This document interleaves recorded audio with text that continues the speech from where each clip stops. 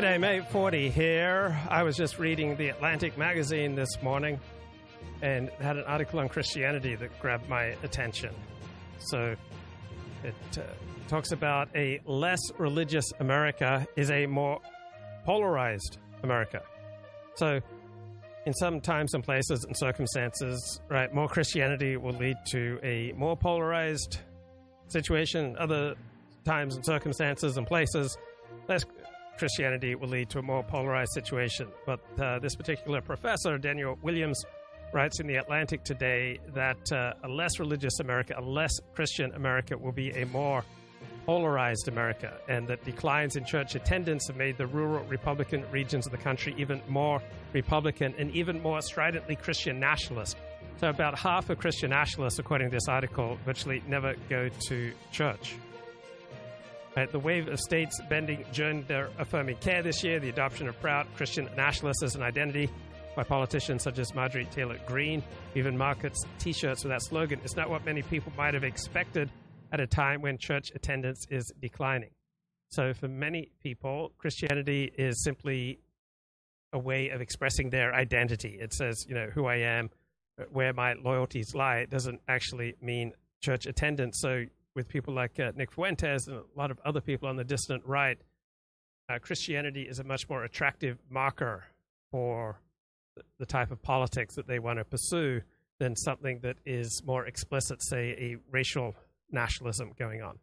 So people hold on to their politics when they stop attending church. Liberal Christians in the Northeast, they stay liberal when they drop off their church's membership rolls. Conservative Christians in Alabama and Indiana stay conservative even when they're no longer part of a congregation. In fact, people become even more entrenched in their political views when they stop attending church services. So churches have a reputation in some circles as promoting hyper-politicization, but they can also be depolarizing institutions because being part of a religious community, it forces you to get along with other people, including those with different political views, and it will often channel your efforts into charitable work or forms of leadership or volunteering within the church that have little to do with politics. When you leave the church community, that removes often those moderating forces, and it opens the door to more extreme forms of politics and nationalism. So Christian nationalism attracts at least 50% of the adherents to Christian nationalism almost never go to church themselves. And so without church community, which in many cases has acted as a moderating effect on people's politics, politics has become much more extreme. Okay, we've got a clip here from Gavin McGuinness and Anthony Camilla, what the left doesn't understand about race relations. What I understand about racism. The whole one drop thing. Yeah. Which is it's the basis for American racism. Mm-hmm. And it's why we're talking about it every day in America. It's based on the one drop theory, which is Kamala Harris, Salman Rushdie, Ben Carson, ghetto blacks like what's his name in the South Bronx, K-Flock, who just killed someone in a rival housing project. Carson, they're all the same, two racists. Yeah. Right. So the reason Kamala Harris is a black VP, even though her formative years were spent in Montreal and her mother's Indian and her black dad wasn't around, and even her black dad was a plantation owner, his family owned slaves. It's hilarious. The reason those people can all pretend to be fucking young Wayne, whatever his name is, Lil Wayne, is because dyed-in-the-wool racists follow the one-drop theory. Yeah. But the problem with that theory is, and it's a theory, and it's the backbone of American discourse today, no one thinks that. No one really thinks. I mean, I'm sure there's 17 people. 17 people. In Mobile, Alabama, there might be an old 90-year-old man who you bring over Kamala Harris, and he's in his chair, and he looks like he's from Tales from the Crypt. Yeah. He's like, well, looky here. And you're like, Dad, she's a lawyer. Oh, my God. Or sorry, great-granddad. Yeah. She's a lawyer. She went to school in Montreal. She's the vice president of the United States. I don't care who the fuck I don't care if you did that. Meanwhile, he talks black. Right. I don't understand. I think it's the Southern accent. Yeah, it's Southern accent. You know, they have a lot in common. So we've all been lumped in with that dude in the chair. Yeah. And it's like, that's illogical. We're just trying to have racial discussions. Right. And point out things that are happening. And, some things are very bad and they need to be pointed out. But, we're not like, you don't see Kamala Harris or Neil deGrasse Tyson and be like, well, looky here. Looky here. Someone thinks he's an astrophysicist. You got us one of them highfalutin. Well, look at you with your stars in the sky. Tell you what, I'd like to put you in a rocket and send you the fuck off to Mars, boy. So we've all been lumped into this thing, and all these black aristocrats can say, like, yes, I know that I'm with you. I went to Eton. But I'm treated by the masses like a common, everyday thug. And you're like, no, you're not. No, you're not. That's a lie. You're really not. I got off the train today, walking up from Penn Station, and then 7th Avenue, which is a fucking nightmare. That block is getting worse and worse. I have to dodge, stick, and move. I'm going. There's that one in the wheelchair. That crowd. You're talking about right here? Oh, yeah, right here. Brutal. And then there's drug dealers. There's people that are just, this one woman, she's disgusting. And she's eating something out of one of those cardboard things like you get French fries in, but it was some form of... It's not French fries. No. And then she goes... It's like ham she found. And spits this bone with meat on it. Dude, I'm like, I'm going over to I don't think I can eat. I think she just fucked my whole eating up. I can't. So I'm just looking at it. And then there was this gentleman, a black dude. Oh, African-American. Suit, tie, nice short hair, his own. It wasn't fun. And you said, you're just as bad as her. Exactly. Because you got the same drop, motherfucker. One drop, motherfucker. You think you're special? You ain't special, motherfucker. He's got like a, not a briefcase, but like a portfolio thing. Yeah. He's walking. Full of crack. Walking down. And I just thought like, there you go. It's that easy. It's that easy. Just, and I'm not talking everyone has to have the suit and tie and the thing, but don't be that. There's a lot in between that and that. Yeah. Just try to be more than halfway. I guarantee you that. If there was a young liberal, like a 28-year-old liberal at NYU, and he sat down with you, me, and a 66-year-old black man from Harlem, it would be us three. Oh, yeah. Just going, what the fuck did you just say? Yeah. Listen, motherfucker. Yeah. This is the way it goes. Yeah, the old black dude would be just as upset with the way things are going. Yeah, that's a great synonym for racist. Yeah. Just as upset. I'm not racist, I'm upset. That's a t-shirt. I'm not racist, I'm upset. I'm upset. Oh, no. I hear Gino's already got it up on his site. Shit. Fuck this guy. He's fat. Always. No, when I was coming here, this is a white woman, liberal, she'll be happy to hear. Last week, I was coming up the stairs, and this is on my Getter, because I'm not on Twitter, and there was a woman who had just been vomiting all over the stairs. So she's lying there, her tits are hanging out, she has piercings through her tit. Holy shit. And she's got a dollar bill in her hand. Did she make Chrissy Mayer's show that day? Because she was supposed to. And she's just like, she's leaned up over the stairs and just been like, Yeah, you got to stop. got out of your sinuses. And then she's like, I gotta hit the hay, boys. This is heroin is strong. Oh, shit. And she just lay there with her crumpled up $1 bill and her fucking cornmeal. There, with her little tits hanging out with piercings through them. Whoa. It's like, this is Jafaka? Her pussy tasted so disgusting. It was just, I got a heroin buzz off of it was looking at her urine. The urine had sooked into the pubes. So as I'm eating her out, my nose is in the pubes. Right. And I'm sensing the just urine. It's soaked it up. Uric acid. Yes. It just soaked it up. Inhaling that. Oh, like a sponge. Like a big woolly pillow. After about half an hour, I was like, I'm done. I'm done. I'm out of here. I can't do that. I don't care if you don't wake up. I can't do this a minute longer. And then 15 minutes after that, I left. Yeah, then I left. And the police were like, finally. And I'm like, mind your own fucking business. You know. Okay, some street talk there from Gavin and Andy. Okay, so how did we get to this state where people decide, meaning in life and their morality just from what happens between their ears? Like, how did we get to this referential moral state where there's just so much lack of meaning, lack of purpose in people's lives? They feel so disconnected from other people. They have, reduced sense of right and wrong. And perhaps the best explanation comes from a philosopher, Charles Taylor, a man of the left. He wrote a 2007 book called A Secular Age. He talks about the contrast between the modern bounded self, protected, the buffered self, and the porous self of the earlier, more enchanted world. So a porous self means that, I feel affected by everything that's going on around me, whether from, evil spirits to angels to sexual perversity to other forms of perversity and moral degeneration that affects me. The modern liberal sense is that we're buffered, that we can create meaning and purpose and decide right and wrong from within our own minds. And so the traditional sense of self, right, the vulnerable self, right, the source of our most powerful and important emotions, the source of meaning in life and morality is outside of us, right? It's outside of our mind. There is a clear boundary, right, for the modern, right? There's a clear boundary between us on the inside and what's going on outside. So I can see that boundary as a buffer. I see that things don't need to get to me, right? There's a sense that I am a master of meanings for me. But in the traditional sense of life, meaning exists outside of one. You can construct a good life only by conforming to the hero system of your community. So for Christian nationalists, all right, and for all sorts of other people, for trads in general, meaning is not something that you just decide between your two ears. Morality is not just something you decide between your two ears. It's something outside of you that you strive towards. And David Brooks, Atlantic article, decries our morally inarticulate world. But what world is he thinking of? We don't We don't lack for moral articulation. We have all sorts of smart people articulating right and wrong all the time. What we primarily lack is social cohesion and social trust. So here are some very smart people articulating right and wrong on the Trump indictment. So the idea that he'll somehow be silenced is a fantasy. I'm Howard Kurtz, and this is Media Buzz.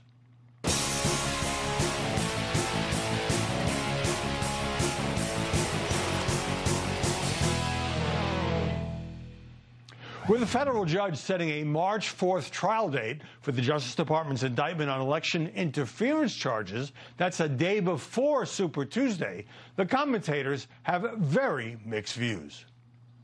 Joe Biden isn't even committing to debating Donald Trump. This isn't a battle of ideas. There's no effort at persuasion.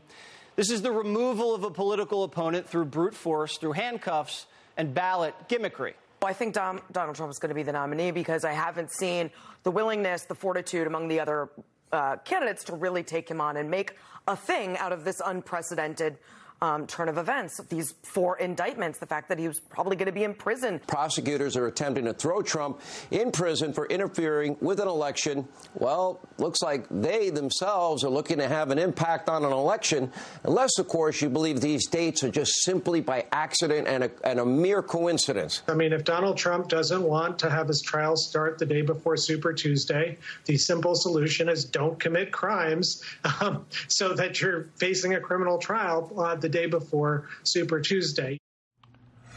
Joining us now to analyze the coverage, Molly Hemingway, editor-in-chief of The Federalist and a Fox News contributor. And in San Diego, Laura Fink, head of Rebel Communications. Molly, do you agree that Donald Trump being tied up in courtrooms for weeks, well, hardly a great situation, is not going to slow his march to the nomination? Yeah, well, clearly it seems to be helping him, not just in the Republican primary, but also with the general election votes. You had the Wall Street Journal poll showing that just yesterday. And so it's not just Republicans who are more inclined to favor him, but independents and moderates as well. And the reason why is because people do not view these as legitimate prosecutions. If you're not a Democrat partisan, you tend to view this as a political prosecution that is scarier than any kind of election contest. And so it does seem to be helping. Laura, the general election may well be a different story. You've got obviously much. Okay, so I agree with that analysis. I think that most of these indictments are bogus. I think some of them stand up. But I saw a comment on Twitter that grabbed my attention. All right, it's by someone named Fisher King. He says, musing on the fact that no major figure went to prison following the 2008 financial crisis, authorities took literal interpretations of statutes, said no case could be made. But to indict Trump, we are using ancient statutes. We're using RICO law designed for the mafia. When they want you, they can get very creative. They can bend the law any way they want. When they want to protect you, they say the law just isn't there. Their hands are tied. Well, yeah, even objective law is always enforced and prosecuted by human beings who are subjective. But the 2008 global financial crisis was not primarily caused by illegal behavior, right? It was primarily caused by the United States government mandating that banks lend to people who are manifestly unqualified to receive mortgage loans. And then when those people started defaulting on their loans, the whole system went bankrupt, and the global financial system that used to make bets on American mortgage-backed securities, they were very stable until the effect of government constantly promoting loans to people with protected minority status who were manifestly not qualified to be able to pay back such loans. That's what trashed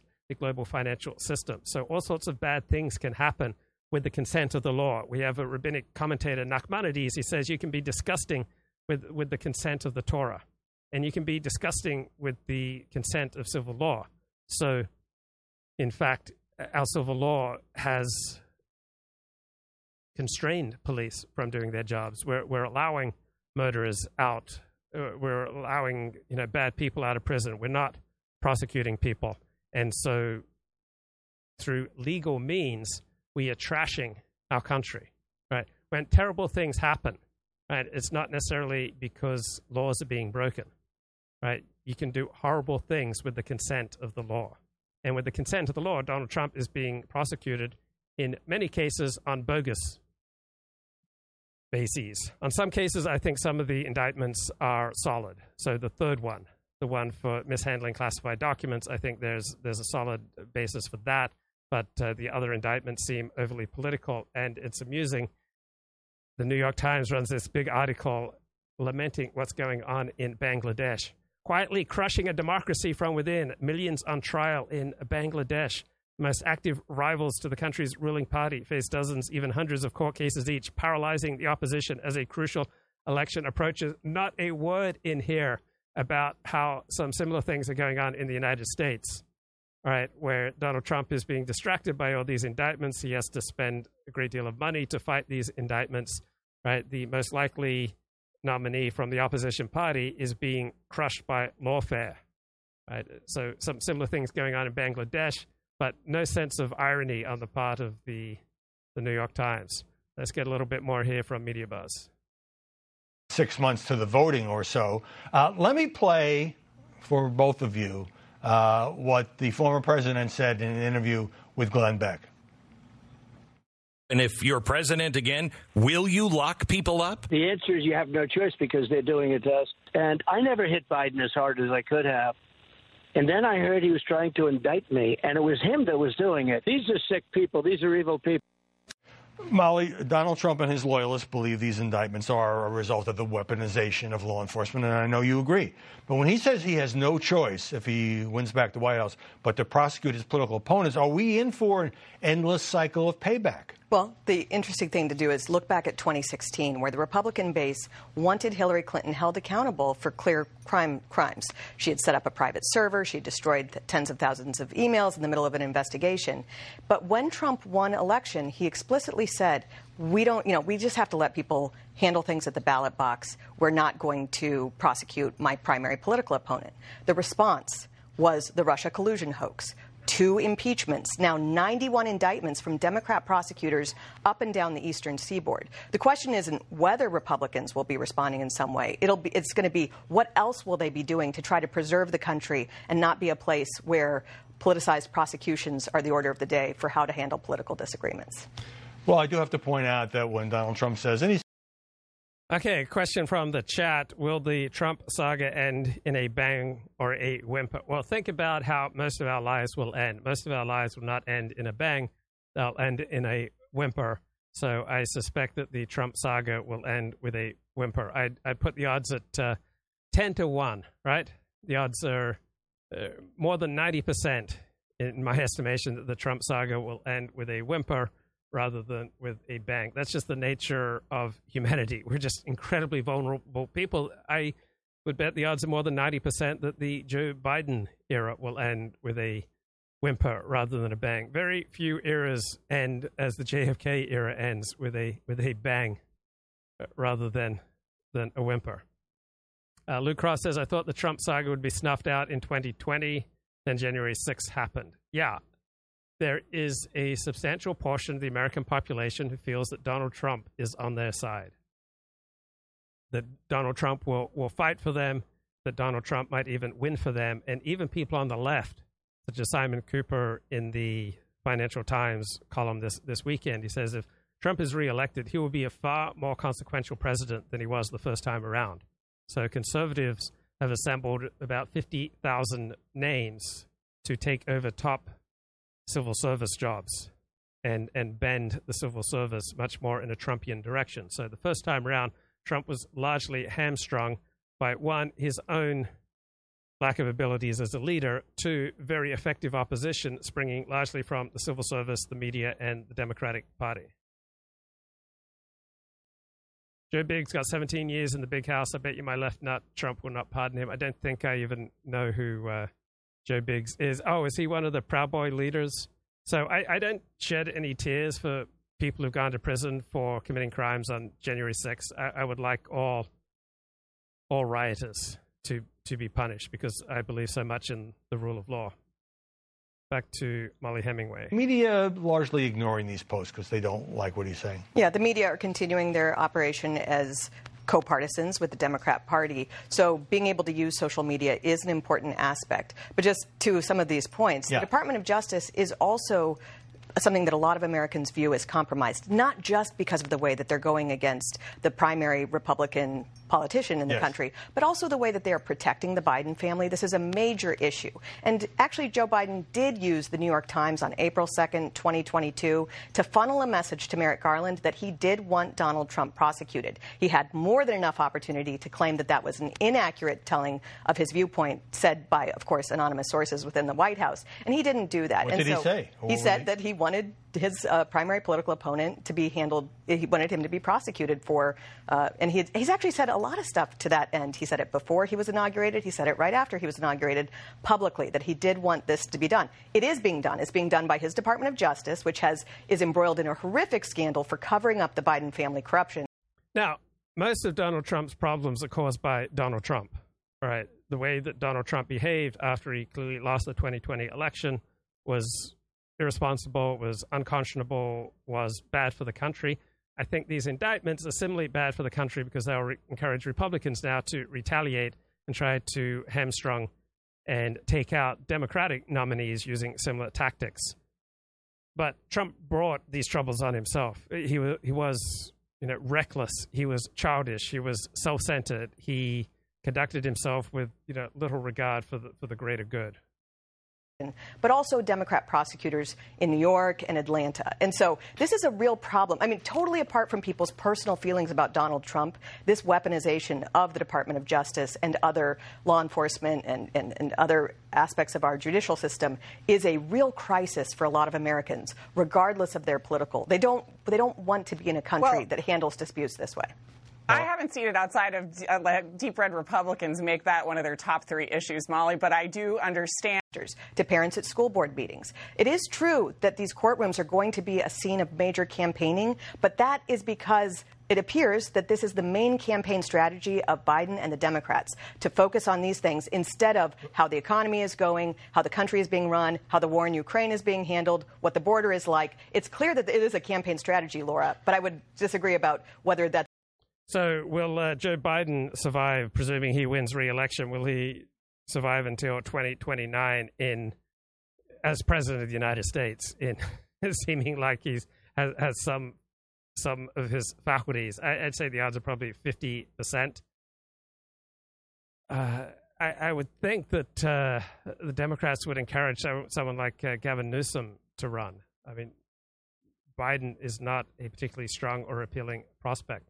All right, back to this David Brooks article. And he talks about we live in this morally inarticulate world. But, I mean, that's not the world I see. I mean, progressives are telling you at every turn what you may or may not do, what you should and shouldn't eat, what you should and shouldn't smoke, where you should put your trash, your recyclables, your grass clippings, all for your own good. And this is from Ronnie Goodman's terrific work in progress, Conservative Claims of Cultural Oppression on the Nature and Origins of Conservaphobia. So liberals, the drop of a Rolodex, can come at you with a rotating hit squad of well-placed academics ready to pounce and opine just about anything having to do with you. The liberals are people trained practically from birth as an instant response team. The weaklings and the physical cowards who sought the safety of a sinecure, meaning tenure, instead of the mortal combat of life, but who still get the thrill of shooting inarticulate fish in a barrel. I think that's a pretty good description of the world that we're in right now. So we don't lack for moral articulation.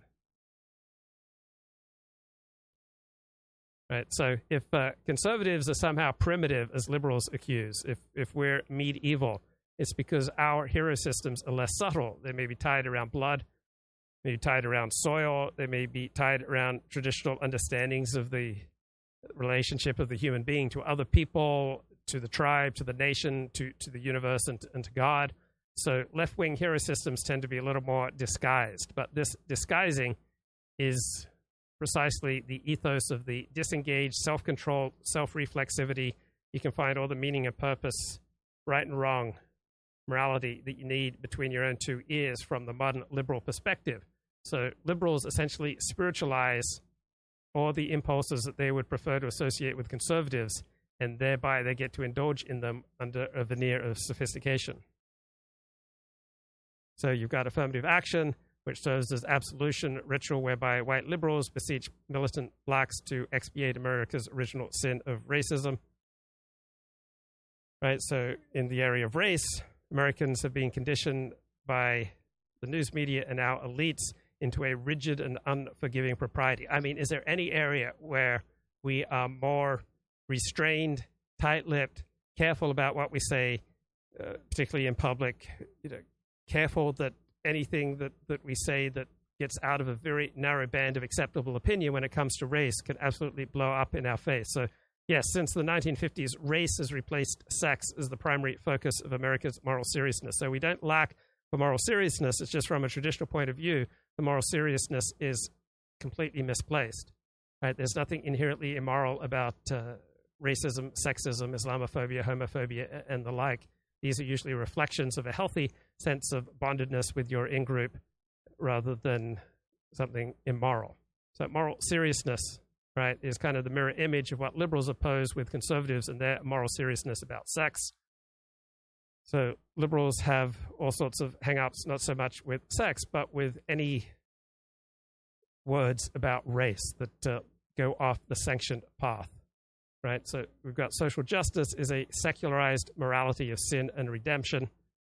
Any opinion that might so much as resonate with racists, such as opposition to affirmative action, is treated as violation of a sacred taboo, even when it's entirely defensible on non-racist grounds. So liberalism is its own hero system, its own sanctioned path, and what many people who identify with Christian nationalism are doing is they're simply revolting against this dominance of the liberal left of all our major institutions. So liberals have these vague premonitions of erosion and unraveling by the slightest perceived softening of anti-racist inhibitions. So they think that people will just turn to bloodlust and civil war if we let up on political correctness in any way. So conservatives and people on the right refuse to accept liberal race discourse at face value because they sense that this is just a sophisticated pretense. It's an opportunity to indulge in ecstasies of intellectualized liberal shame. It's an invitation to bask in all sorts of primitive emotions that would be decried as insophisticated and retrograde if expressed in less intellectual context on behalf of other causes.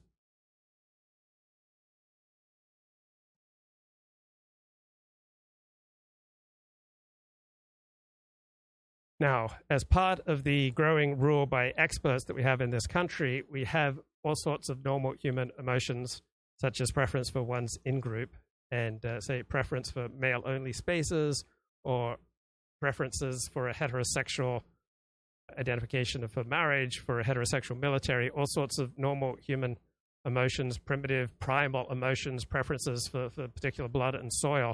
They have been turned into pathologies. And one normal human emotion, sadness, has also been turned into a pathology by our reigning elites, particularly in the psychiatric profession. And there was a terrific book published about this in 2007, The Loss of Sadness, How Psychiatry Transformed Normal Sorrow into Depressive Disorder. So whenever you experience a substantial loss, it would make sense that you would feel sad. You lose a friend, right? You lose an opportunity, you lose a dream, right? You lose a relationship, you lose a community, you lose a way of life, right? You lose, say, physical abilities. You're reduced to bed by back pain. It would be completely normal for you to feel sad about that.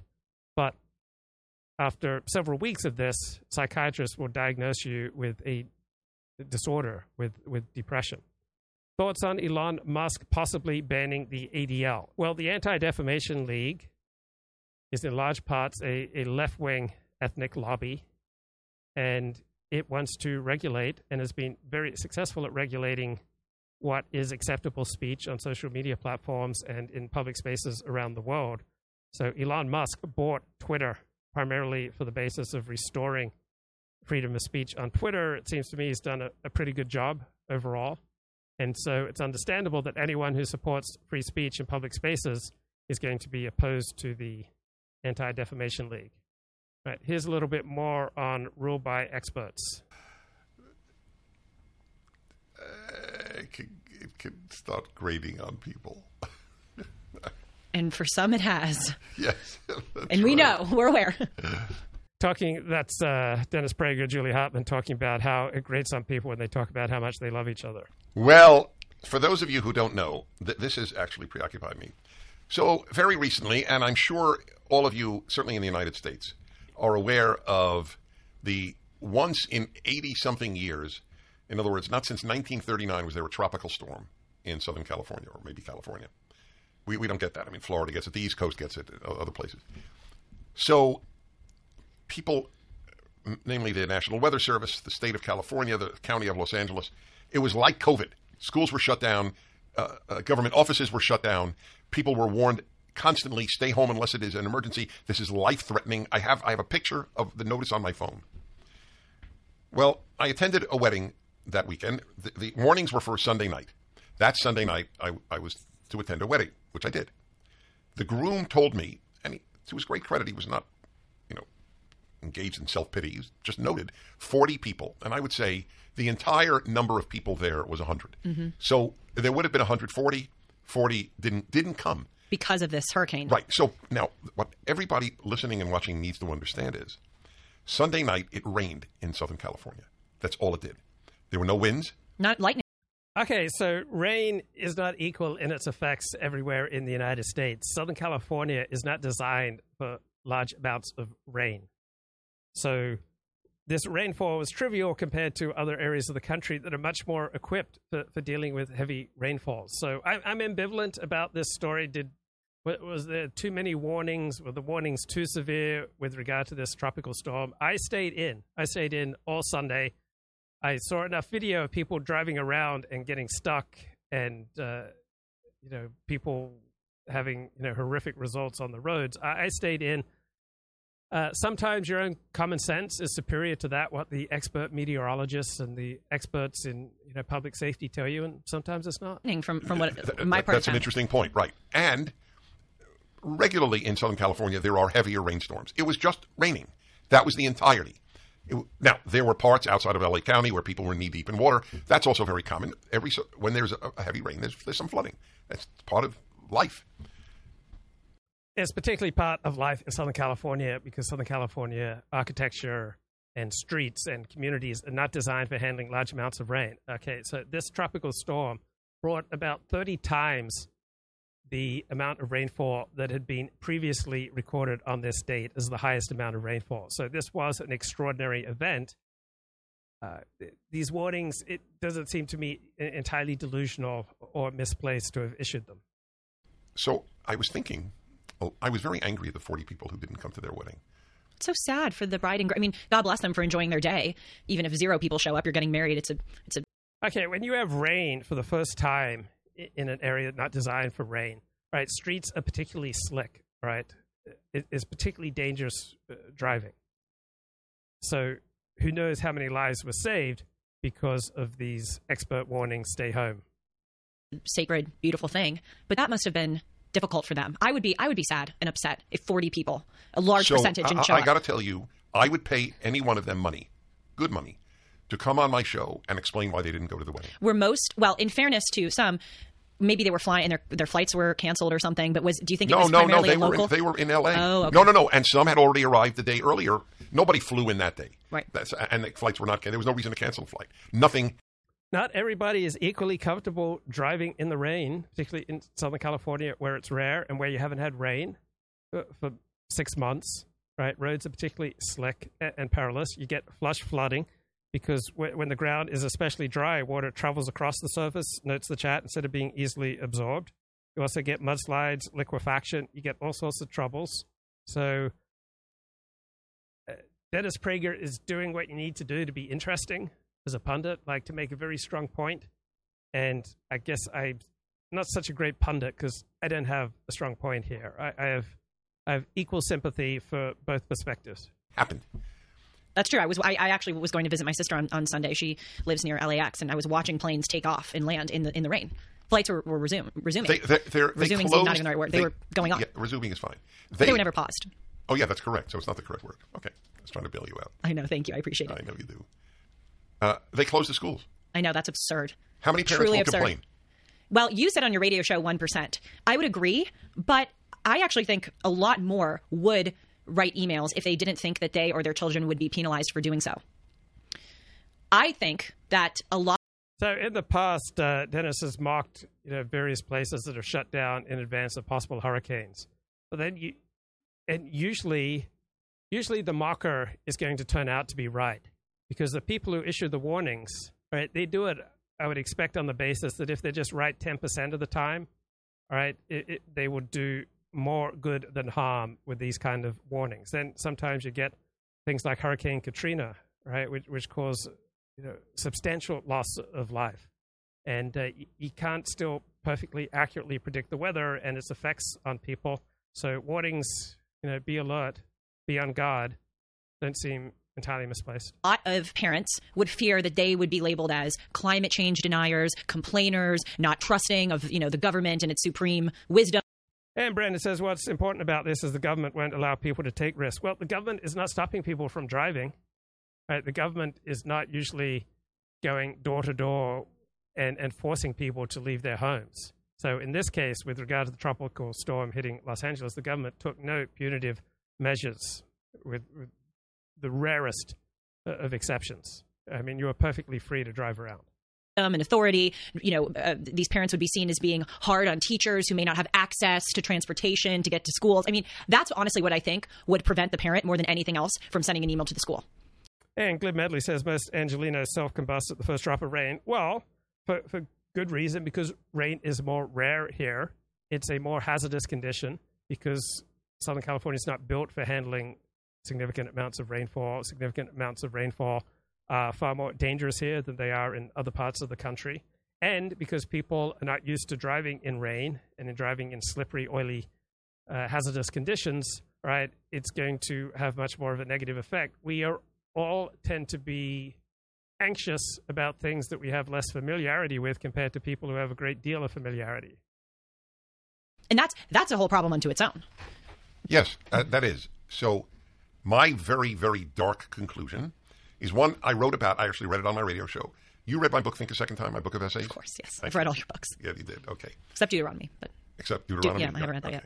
So I have an essay in there. I mean, I'm very proud of this fact because I wrote this in the late 1990s, a long time ago. And I wrote an essay about an experience I had. In a nutshell, I was to give a speech in Cherry Hill, New Jersey, which is a suburb of Philadelphia.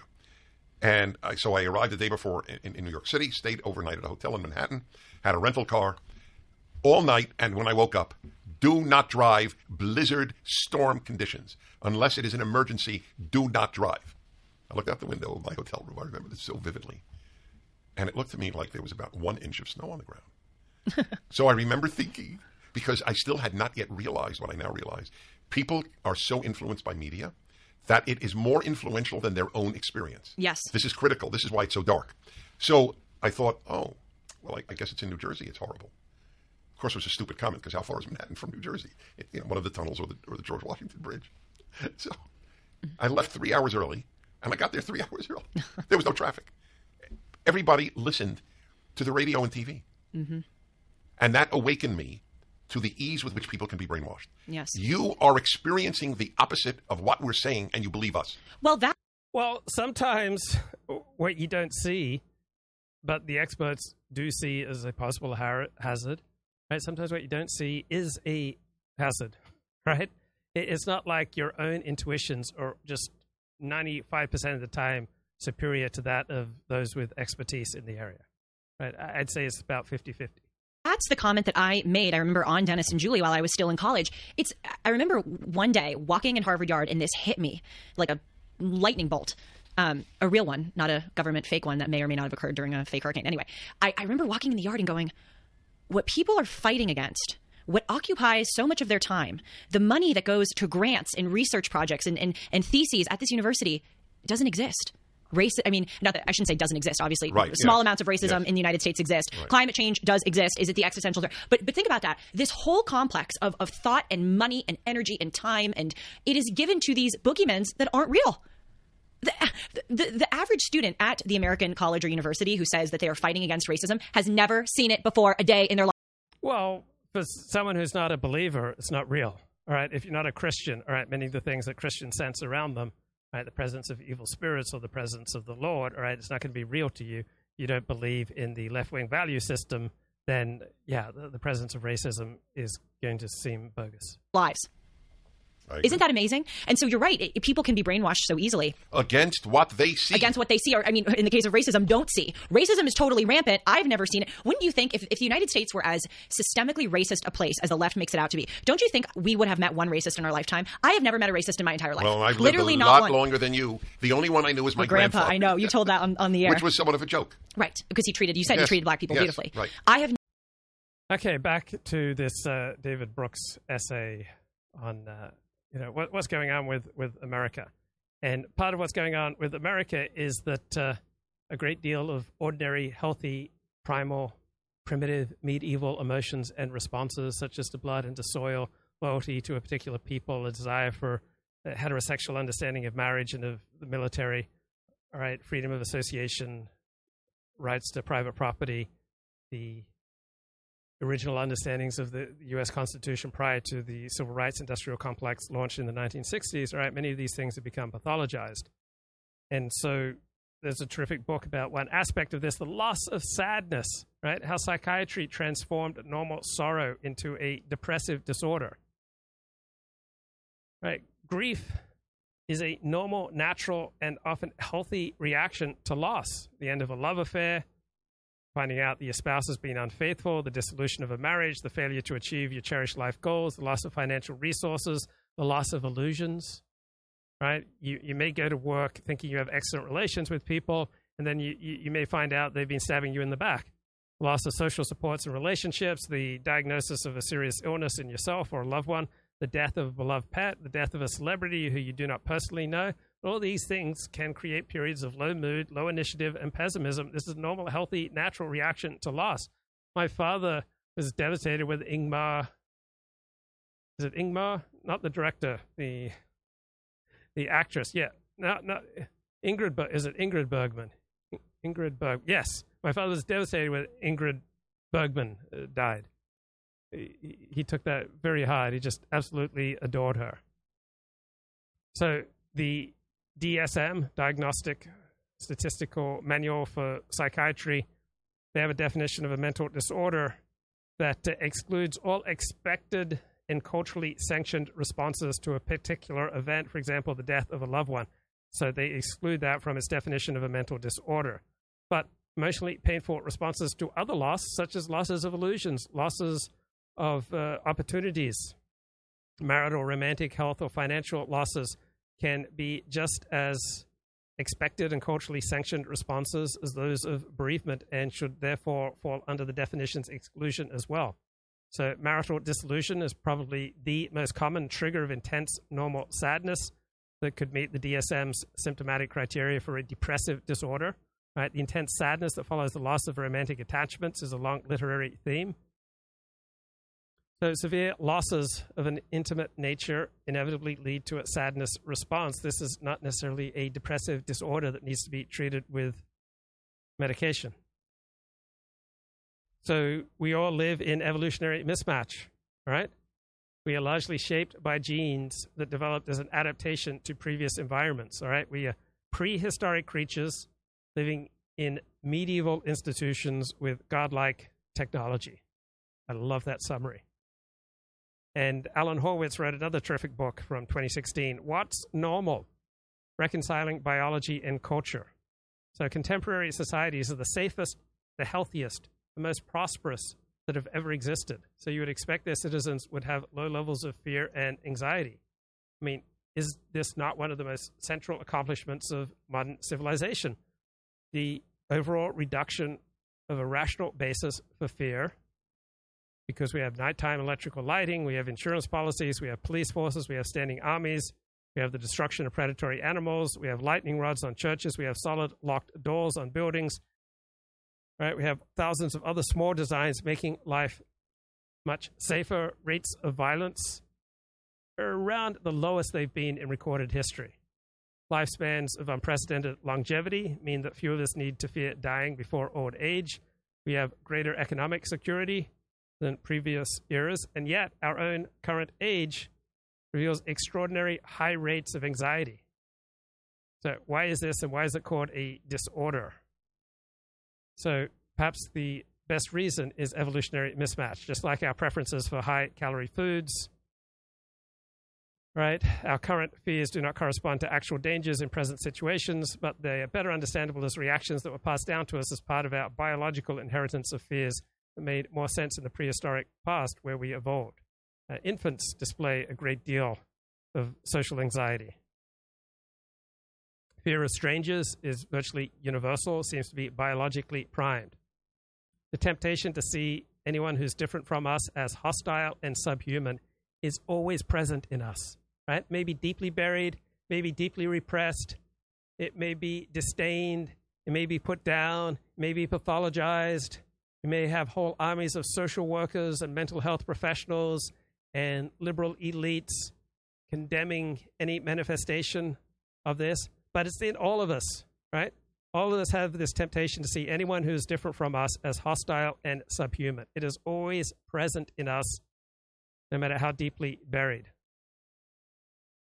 We do not tend to be promiscuous because people are naturally jealous when their relationship is threatened by a partner's additional sexual involvement. So jealousy functions to protect monogamy, to deter infidelity, and to signal a potentially adulterous partner that he should refrain from entering a relationship. So jealousy has acted as the glue that holds the sexes together for the benefit of the family and the survival of the species.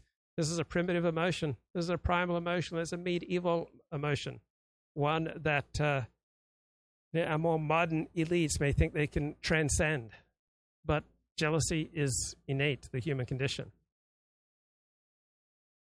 So we have emotions because they are adaptive, right? Normal grief, normal sadness has three essential components. Usually arises in a specific context after the death of an intimate or some substantial loss. Its intensity should be roughly proportionate to the importance and centrality to one's life of the loss. And it should gradually subside over time as people adjust to their new circumstances and return to psychological and social equilibrium.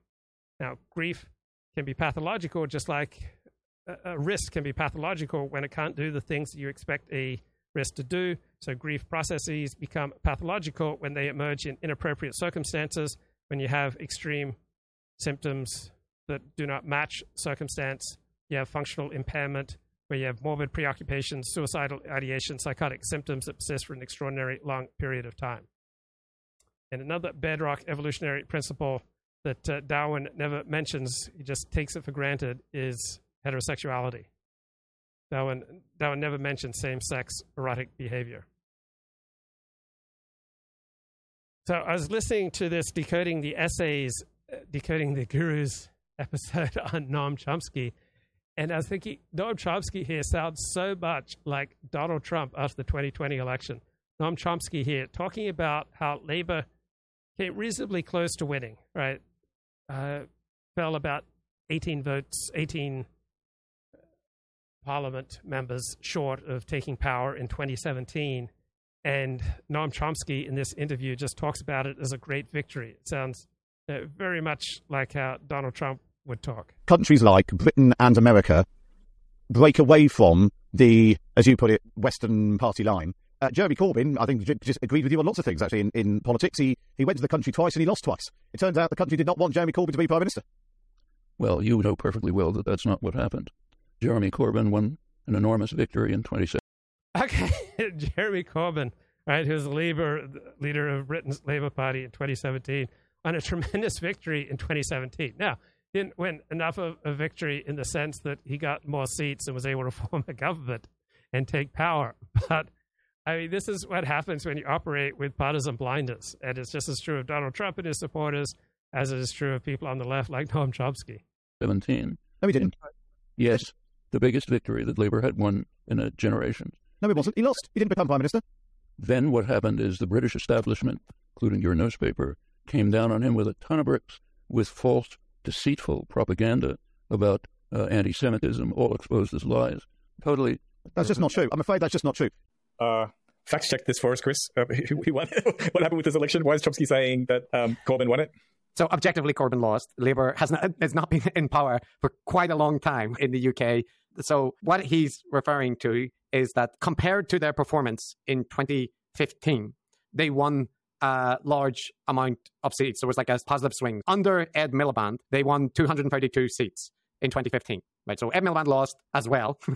but then when Jeremy Corbyn was leader 2 years later, Labour won 30 extra seats, a 12.9% increase from their previous seats, which was quite large. However, that was not large enough to stop the Conservatives from winning the majority. So Tony Blair, in comparison, in 1997 won 418 seats, right? Or in 2001, 413. In 2005, 355, all of which put Labour into power. So Tony Blair's performance objectively better than Jeremy Corbyn's. From 1990 election onwards, Corbyn's was the fourth best performance after Tony Blair. But what Chomsky is talking about is one, that swing, because people expected Corbyn to do worse, and there was a positive swing. But the other aspect is that the population of the UK has increased from the 90s. So if you count it by the amount of people that voted for Labour, it's more. Right? But this fails to mention that 2 years later, I mean, this is the exact type of argument that Trump supporters were making, that Trump received more votes than any other incumbent president. How come he wasn't lawfully reelected? Well, receiving more votes than any other incumbent president does not get you elected. What happens is you have to receive more electoral votes from the Electoral College than the person and party that you're running against, which Trump failed to do. But Noam Chomsky here is just echoing the same sort of rhetoric used by Donald Trump and his supporters. In 2019, Labour lost 60 seats under Jeremy Corbyn and failed to win election again. Okay. So, all right. So you're being a stickler for facts, and that's helpful. That's good. That's useful. Thank you, Chris. But getting back to the question that was asked is basically, if you're also right, Noam Chomsky, if all the working people in the UK are horribly exploited and desperately want this sort of change, then how come they aren't voting for it? And I think Chomsky's answer would be, that's because they're being tricked. Well, first of all, he kind of avoids the question by misrepresenting the facts as you describe them. But I think if he was pushed, he would say that they were being seduced and deceived by the mainstream media complex, which is tricking them to vote against their interests. Yeah? Right, and that's what many people on the right complain. Oh, the Democrats control the media, which they do. They control almost all our major institutions, which they do. So people are being tricked against voting in their self-interest. And this doesn't hold up because we are not evolutionarily adapted to being gullible, all right? So even though the Democrats control almost all our major institutions, Republicans still stand a very solid chance of winning even the presidential election, because people don't just take cues from elites or from their education and from the media and just allow that to overwhelm all their own imperatives, right? The Democratic control of all our major institutions may account for, say, up to 1% of voting patterns, but even that, I think, is considerably exaggerated. Right, back to Noam Chomsky echoing Trumpist-type rhetoric. Yes, and he was asked by a different, more sympathetic interviewer about that question. Like, why did you say that? And you can hear his response to why he described it, and it is basically what you're saying. You recently claimed that Jeremy Corbyn had a historic victory in 2017. Why do you think it's important to recognise that result and describe it in those terms? Well, Jeremy Corbyn is a very decent... Elliot Blatt says the Burning Man flood is the feel-good story of 2023. Why? Why does that feel good? Like, what do you have against Burning Man? Why are you taking joy in other people's suffering? Elliot Blatt, is it because you weren't invited? Why? I mean, this is like the time I went to an engagement party and showed up in therapy the next day, and I talked about these two women who squealed in delight when they saw each other, and they ran into each other's arms, and then they jumped up and down. And I was talking about how silly that was. My therapist said, well, don't you wish that someone would squeal with delight when they see you and run across the room and embrace you? And I thought, oh, yeah, I guess I do. Person tried to create a Labour Party that would be a participatory party, not just run by elites and the Parliament, and it would furthermore work for the interests of its constituents. I mean, this sounds exactly like Donald Trump and his supporters. All right, finally, we've got someone who bypasses the elites and is trying to organize and run government in the interests of the people rather than the elites. I mean, this is a real meeting of the left and right. And was very successful. 2017 vote increased the Labour vote by huge amounts, I think more than in about 50 years. Now, that set off alarm bells through the whole establishment. Can't allow this. We can't have a political party that's a participatory party. Right. This is how Trumpers talk, that Donald Trump sets off alarm bells among the establishment, or immigration restrictionists. They set off alarm bells among the establishment, and the elites decide we simply can't have this kind of talk. Right. This is an exact match for right-wing dissident rhetoric, but it's coming from a left-wing dissident. But it's the same type of partisan thinking. Party, and that represents its constituents. It's not the way politics works. Politics works run by small elites who tell everyone. You should decode anti-Gentilism. Yes, well, anyone with a strong in-group identity is very likely to harbor negative feelings about outgroups. Like, we all have within us a propensity to regard people who are different from us as subhuman. As I mentioned earlier, this may be very deep, it may be strongly repressed, it may be something you only offer in the most private of circumstances, but it's there within us. It's there just as much within Jews as among non-Jews, right? We all have a tendency deep within us to have great suspicion, opprobrium, disgust, and revulsion towards people who are different from us. Everyone else what to do. Then came the establishment attack on. You should do a decoding of Jewish hate for Christianity. Well, it would be weird if two groups who had so much tension, conflict between them, who have exchanged so much violent rhetoric, right, who have persecuted each other, though Christians have obviously had far more state power than Jews over the past 2,000 years, it would be very weird if there wasn't some negative feelings flowing in both directions. So Christianity emerged out of Judaism, right? It would be weird if Christians didn't have some negative feelings about Jews for not accepting Christian claims for Christ. And it would be very weird if Jews didn't have negative feelings about Christians. After all, when Christians were in power, right, they persecuted Jews at times. At times they forcibly converted Jews. At times they killed Jews. Now, it's very easy for Jews to be self-righteous about this because they very rarely had state power over Christians. But both groups, it's easy for them to find reasons to have disdain, even hatred for the other, in addition to more complicated emotions and positive emotions. So until the 18th century, Jewish fortunes and Christian fortunes were running, generally speaking, in opposite directions. So the stronger Christianity was, the weaker Jews were. After the 18th century, with the rise of secularism, Jewish and Christian forces have largely run in tandem.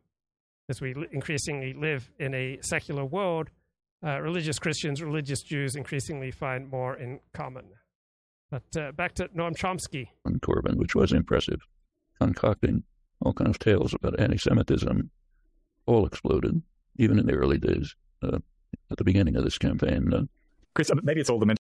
So why would people use accusations of anti-Semitism to take down someone like Jeremy Corbyn? If it's effective, people reach for whatever's effective. They'll use someone of plagiarism, right? That's probably the most damaging accusation you can ever make against a writer. You accuse them of plagiarism. That's like the death knell for a writer's career. But if anti-Semitism will get the job done, then you'll use anti-Semitism. If racism will get the job done, or homophobia, I mean, we all have an instinctive feel for which accusations will be most damaging, right? If you're a woman at work and you have some negative feelings about the workplace, all right, you can destroy a man's career. You can get him fired by making accusations against the man that may not be entirely fair and accurate, right? So we all tend to reach for whichever attack is going to be most effective.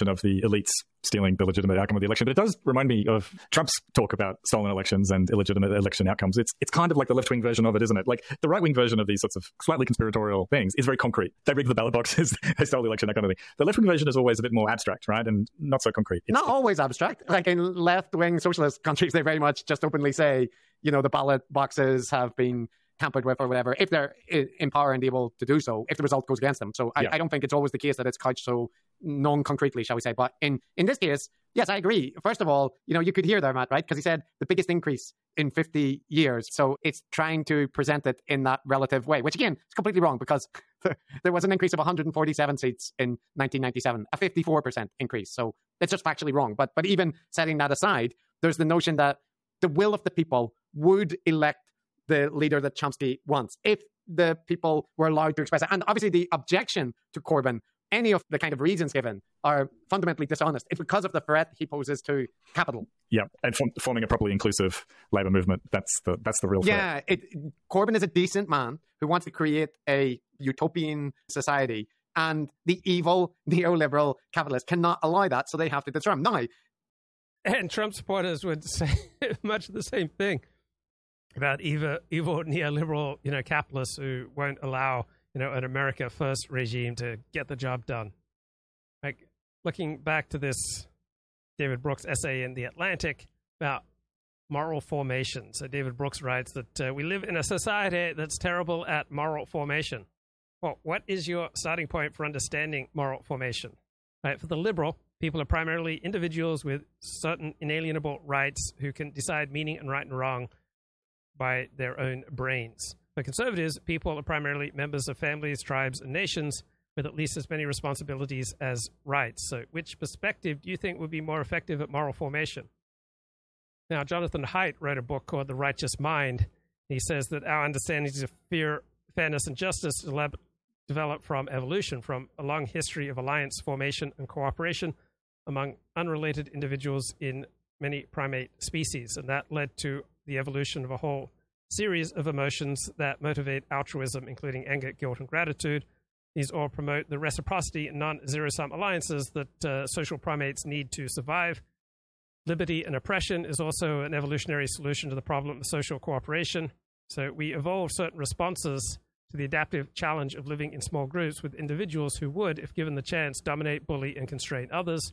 So aggressive, domineering behavior by an alpha male or female can trigger this foundation, eliciting the righteous anger necessary to mobilize the group against would-be bullies. So Donald Trump has many of these characteristics of the bully, right? He can be aggressive, domineering, and he has triggered a response that is probably rooted in our evolutionary instincts.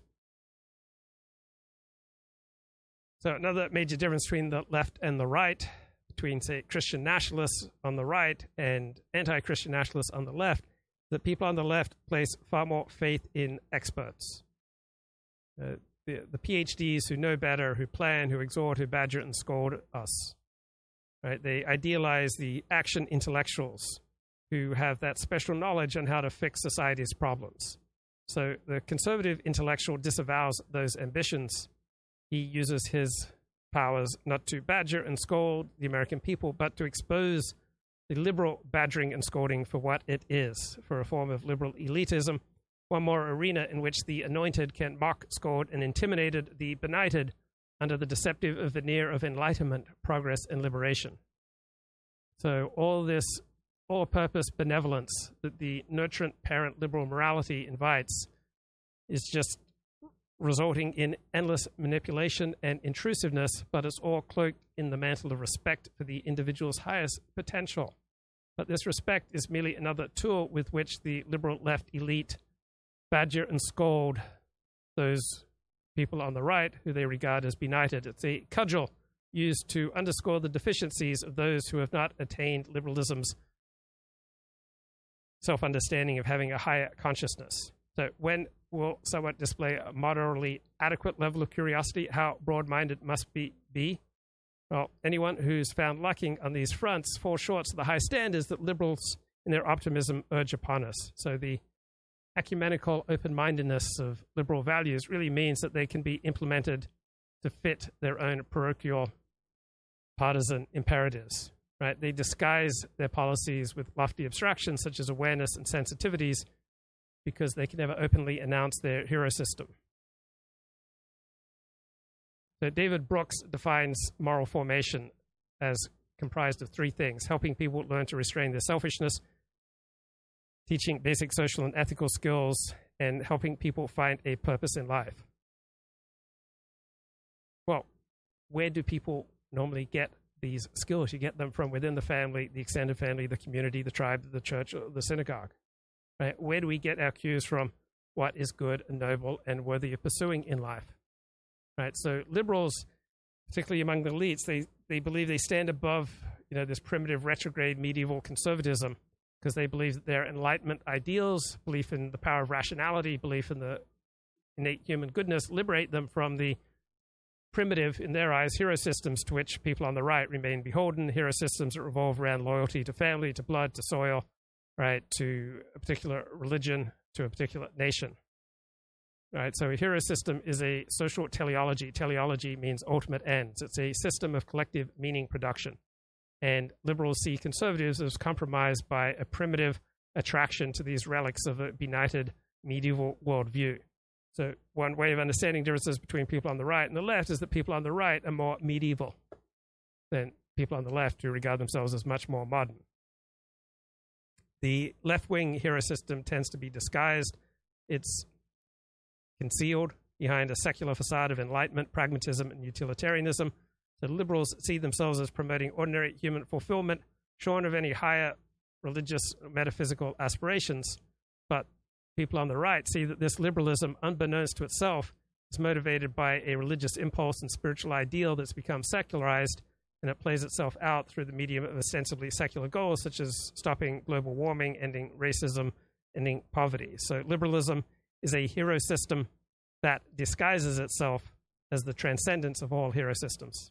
On the other hand, it is the case that there are right-wing smear campaigns against a liberal leader in the run-up to the election. The right-wing tabloids are obviously going to portray a left-wing leader in the least favorable light they can. So, yeah, there are a lot of parallels that I think people won't want to have emphasized, but the underlying logic is the same. And I have more clips which illustrate that. So maybe I can move on to another one. Let's go back to the facts. 2017, he lost. He won the big... He lost. Sorry, there was the biggest labor win in history. Then came the... No, it wasn't. No, it wasn't. He lost. That was the biggest labor gain in history. Then on what ground? No, it wasn't. On what basis was it? Then came the enormous establishment attack across the board, right to left, that's what's called left Guardian, with deceitful lies, all since exposed, about charges of anti-Semitism. No, that's not true. I'm sorry. The Equality and Human Rights Commission in the UK, the watchdog set up by the Labour Party, found the Labour Party guilty of not protecting Jews within the party. Less anti-Semitism in the Labour Party than among the Tories. This has all been exposed in detail by the Labour files. Yeah, that's interesting. Yeah, he does seem to have a very clear narrative there about Jeremy Corbyn winning with a capital W. But not, like, the thing is, he's not insane. Like, he knows that he didn't actually win, right? So it's just the technical definition of winning that he wants to insert. But it's quite impressive how hard it is to knock him off track. Yes, it's like a steamroller. The interjections and disagreements just bouncing off him. So I guess, but what's the theme there? The theme there is that for him, for his worldview, it has to be the case that grassroots working class movement, as exemplified by Jeremy Corbyn, can basically do no wrong. And if they don't win general elections, then it's because of lies, media manipulation, false class consciousness, or something like that. Right. I mean, this is the same sort of rhetoric that's used by Trump supporters and people all over the political spectrum. Right. In the United Kingdom, a major TV news presenter has been socially ostracized because, he was paying off and having sexual relationships with young men who worked for him. Let's see what Douglas Murray has to say. Clogged up by these sorts of, cake gate, speed gate, everything's a damn gate, and everyone thinks it's so original when they put gate after anything. What would the government be concentrating on? What might it be achieving? If the answer is not much more, then there's even more trouble that we're in than I thought. But my belief is that we just are horribly misdirecting our energies. And yes, there's doubtless scandals going on. There always are. And there are scandals that are of significance. I mean, you just mentioned Northern Ireland. The steak knife controversies come back up again. I don't think that outside of Northern Ireland, 1 in 1,000 households know anything about that. Maybe they don't need to. But it would probably be a more intelligent scandal to look at than the Gordon the Gopher's former sofa mate scandal.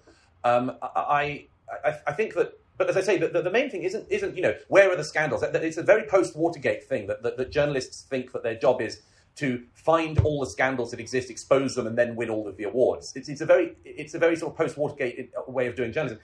Sometimes there are scandals, then they should be exposed. But the whole of politics, the whole of the country, isn't just a set of scandals waiting to be uncovered.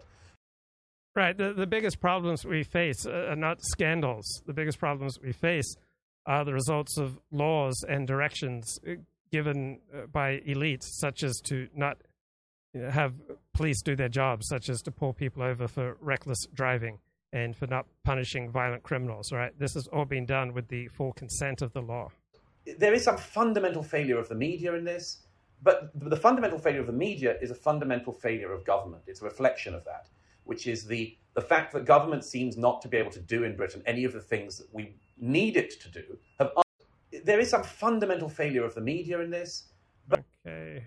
That we are risking throwing Philip Schofield under the bus. Now, I do think what he did was wrong. He knows what he did was wrong. He was clearly in a position of power. I think the biggest issue is his connections in getting this young runner his job at ITV, because it was clearly that's what got him to that position. So we know this was a young person who was enamored by Philip Schofield, and that power dynamic was very toxic. However, we have to remember that, at some point there's going to be a situation of, vultures circling the prey here. Mm-hmm. He has come out, he has said he was wrong and he lied and all of that. I think we have to remember that he's still a human being, and it's this kind of bullying that took out Caroline Flack.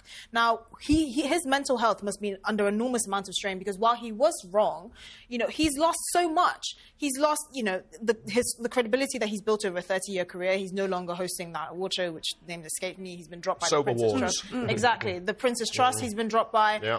And the runner has also, borne the brunt of this. He's had his privacy invaded in so many different ways. I think enough is enough. This public inquiry is not necessary. This is not the BBC. And I think it's highlighted what happens when you have inappropriate relationships at work.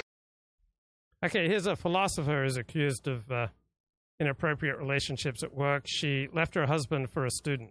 So there's this idea now that's quite popular that if there's any disparity in status or any disparity in hierarchy, then somebody starting a love relationship with somebody who's lower than them on a status hierarchy is inherently exploitative, right? That there's something immoral about, and I've seen this even no matter how long that relationship lasts, no matter how much people are happy together, no matter how somebody would in hindsight say, I didn't see anything exploitative about this meeting.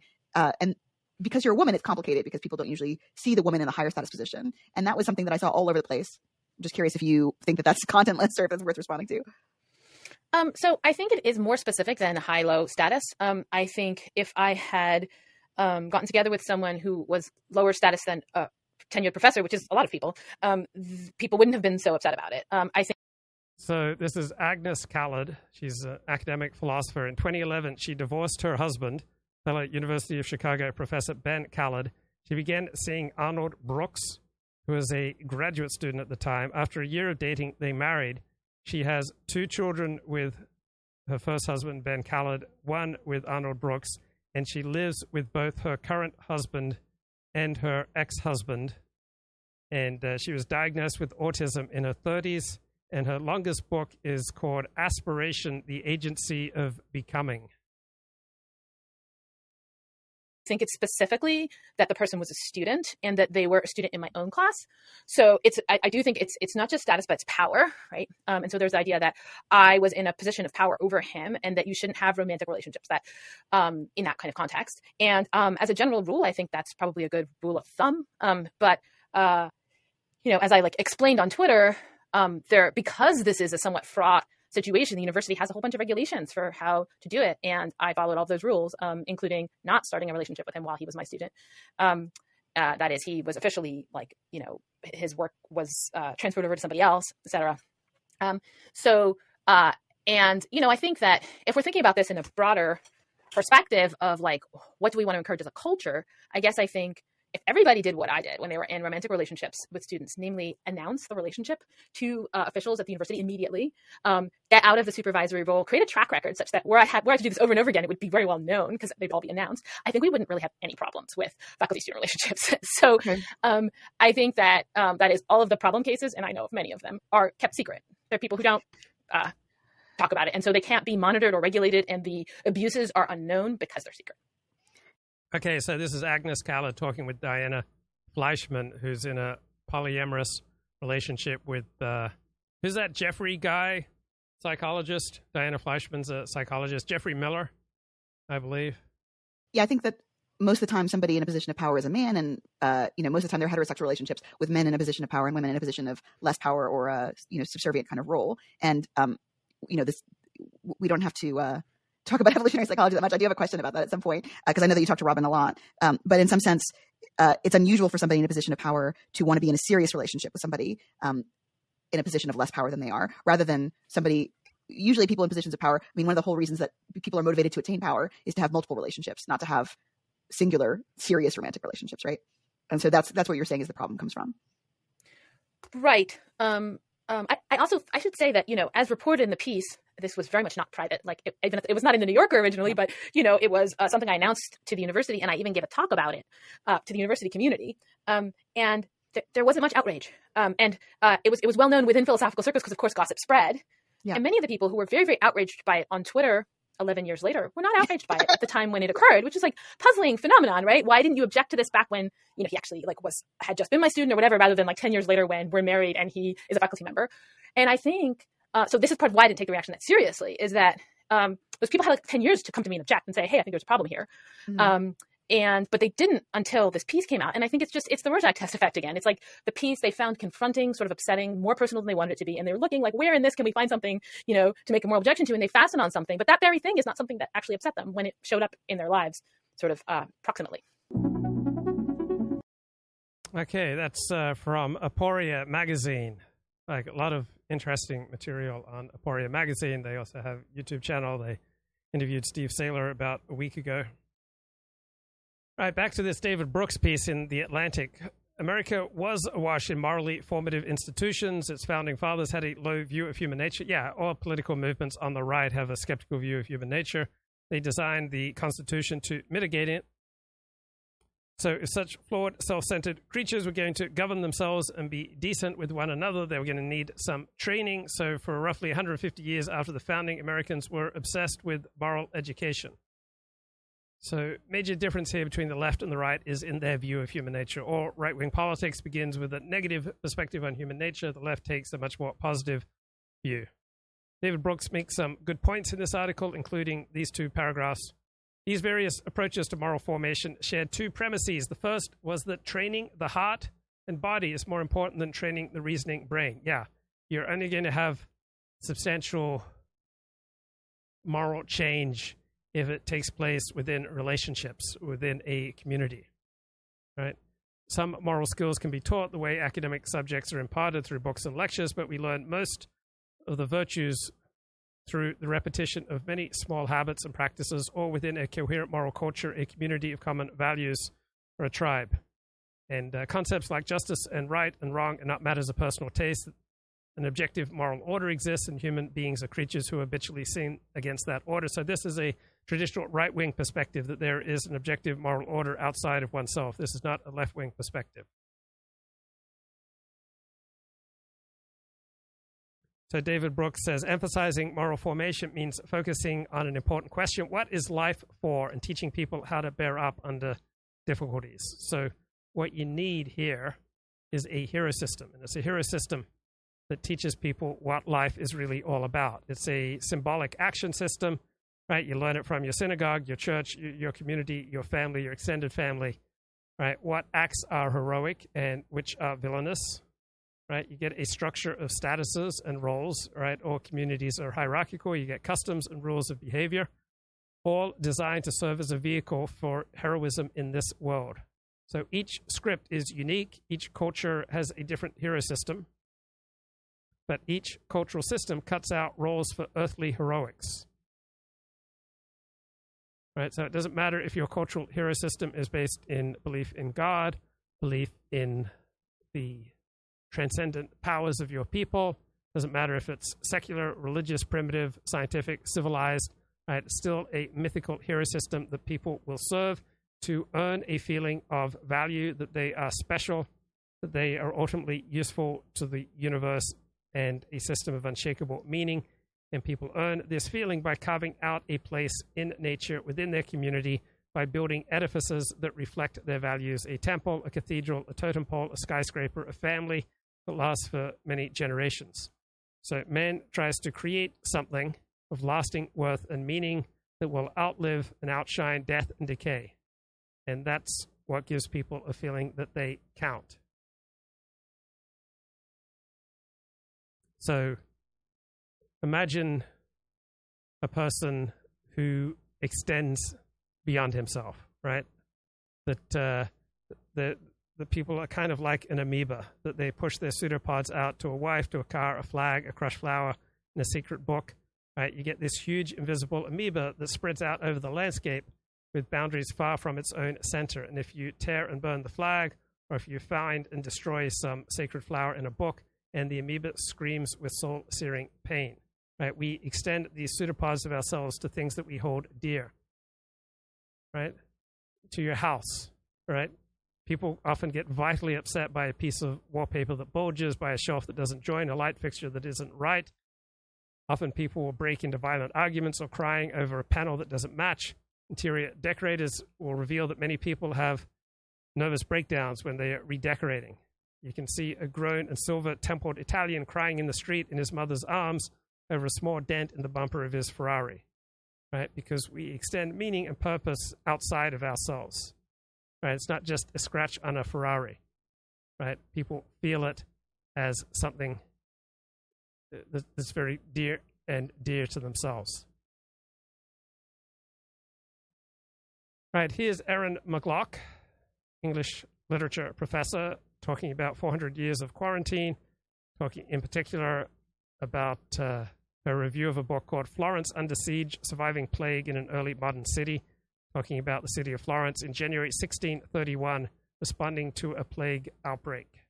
And this conversation took place in 2020 during the initial COVID lockdown. After people and hoping they'd recover.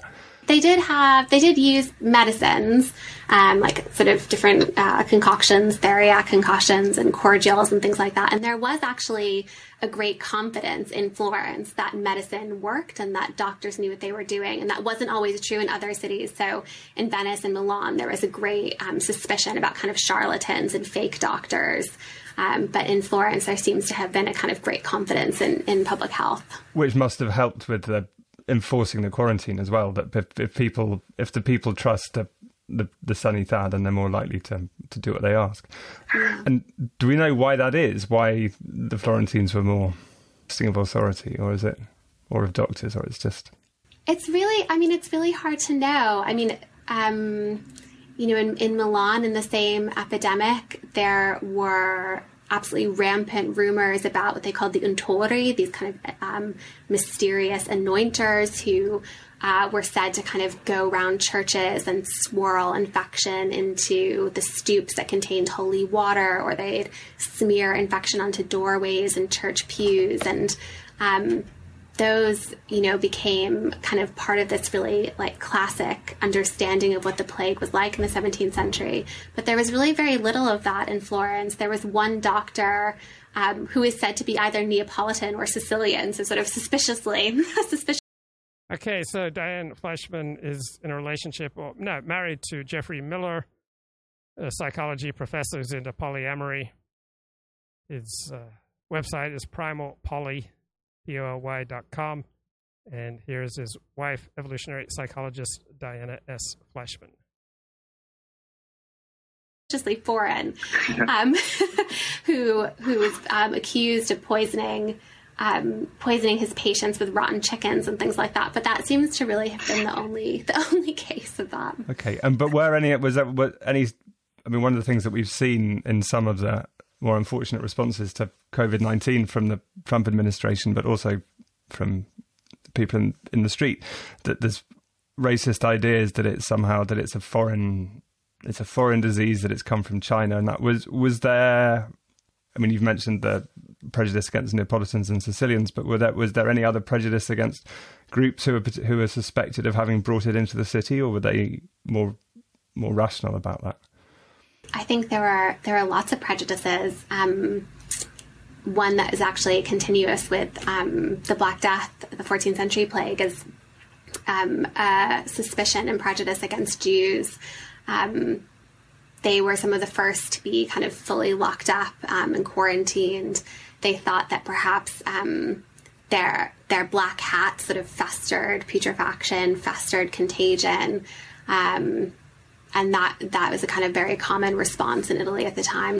So I love this discussion in that they just take it for granted that there's no reason ever to be concerned or fearful about outsiders, and the idea that strangers, out-group members might introduce a plague is just unacceptable. To be suspicious of Jews.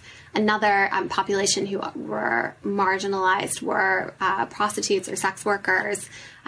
Sex was thought to generate excess heat in the body.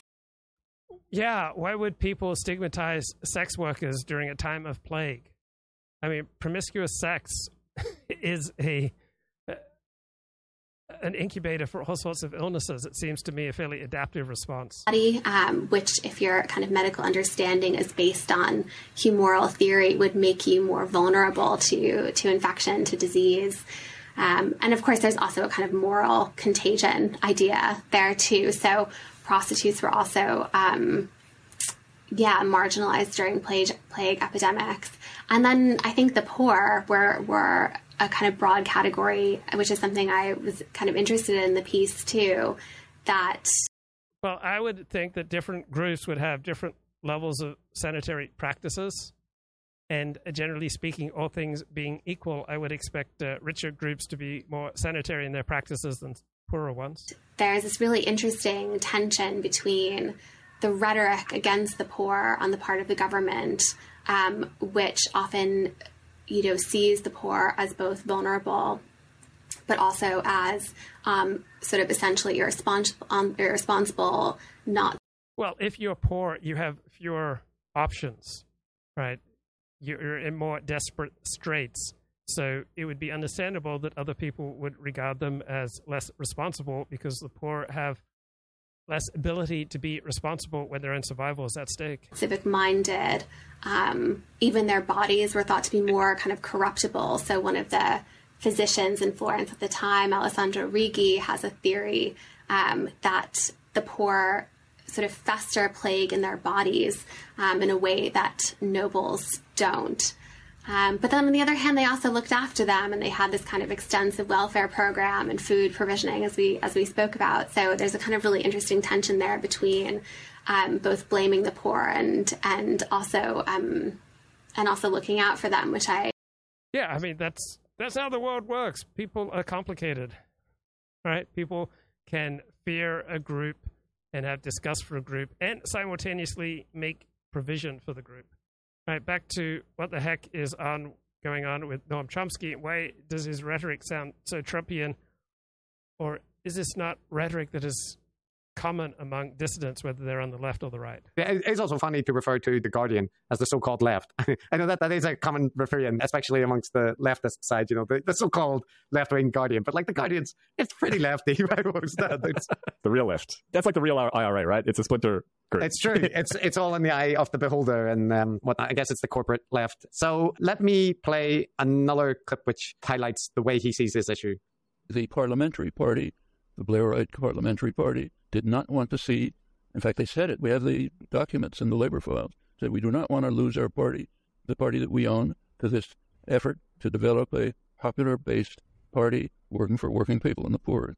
We don't want to lose our party to that. No, that's not what they said. That's not what they said. They did not want Jeremy Corbyn. They said you could read it in the labor files. They did not say they did not want a government that wanted to act for the poor. What they said was they did not want someone with a... Yes, exactly. They didn't want to lose their party. So a man with a track record of tolerating anti-Semitism in the Labour Party and taking anti-West positions, including wanting to give Russia the benefit of the doubt over the Salisbury poisonings, was one of the big things that they protested at. There's no anti-West positions. I do appreciate the British pundit style of interviewing because it contrasts quite distinctly with Lex Friedman's approach, for example, or the trigonometry people, right? Yeah, but Noam Chomsky, I mean, it's so Trumpian, this kind of rhetoric. All right, here's a little burst from Dennis Prager on his show last week. It puts transgender and gender nonconforming students in, quote, danger of imminent irreparable harm. Wow. Talking about school districts in California that mandate the parents be notified if their children in public schools change genders. Wouldn't the parents know anyway? By potentially outing them at home before they're ready, according to the lawsuit. Really, you're in danger of imminent irreparable harm. Maybe you're in danger of imminent irreparable harm when you fall into the hands of so many sick so-called therapists who say to the 8-year-old, oh, you think you're a boy? You are. the profession of psychology and the profession of psychiatry have been so denuded of excellence and truth as to become a farce. Most psychiatrists and most psychologists are frauds to their profession. Yeah, but okay, I think that's somewhat of an overstatement. But what about talk show hosts? I mean, couldn't you make all these same arguments about talk show hosts such as Dennis Prager? So I largely agree with Dennis Prager's analysis here, but I think he is overstating it. And I think his analysis would equally apply to people such as himself. I've always known this. This is not new. How many psychiatrists announced in 1964? Was that 2 generations ago? That Barry Goldwater was mentally ill? The profession of psychiatry, for reasons I do not know, since in its core it can be terrific. It's a profession that's highly subjective because there aren't blood tests, right? There aren't concrete tests to determine psychiatric illnesses. So it's a profession that is largely revolves around achieving billing through insurance companies. And so making diagnoses that insurance companies will pay for and providing medication that is supplied by pharmaceutical companies. Right, so meeting economic incentives has created the psychiatric profession as we know it. The profession of psychiatry apparently breeds a particularly narcissistic fool, arrogant fools. Does not the profession of pundit also do exactly the same thing? How many fools are not arrogant? What percentage of fools are arrogant? Well, I won't go off on that tangent. This is quite a story. And it will persuade virtually no one to stop voting Democrat, because there is nothing they can do to persuade people. Okay, overheated rhetoric there from Dennis Prager. Let's get back to analyzing Noam Chomsky. Yeah. Whether or not you agree with Matt Trolley's response, I think it's better that he presents like a kind of, no, it's like this, because you can also hear Chomsky respond then to the critique. The UK is famous, isn't it, for its competitive journalists. They don't do these softball interviews. So what's the background there? Like, what's the bigger picture in your eyes, Chris? You know UK politics and what his vision of it is. Yeah, so he doesn't like Keir Starmer, and Corbyn was a more far-left member of the party who had, for quite a long time, been a kind of gadfly on the fringes, but then became the leader of the party, which gave a lot of power to groups in Labour that had been marginalised for one reason or another. And then they didn't win 2 elections. Corbyn is not the leader. The new leader is a kind of moderate left-wing, what they regard as a neo-Blairite type. And so, predictably, Chomsky doesn't like him and thinks it's a coup of sorts to play. Right. This is similar rhetoric, similar thinking to Christian nationalists, right? People on the very opposite side of the political spectrum who also believe that a institutional neoliberal elite is trying to thwart the will of the people.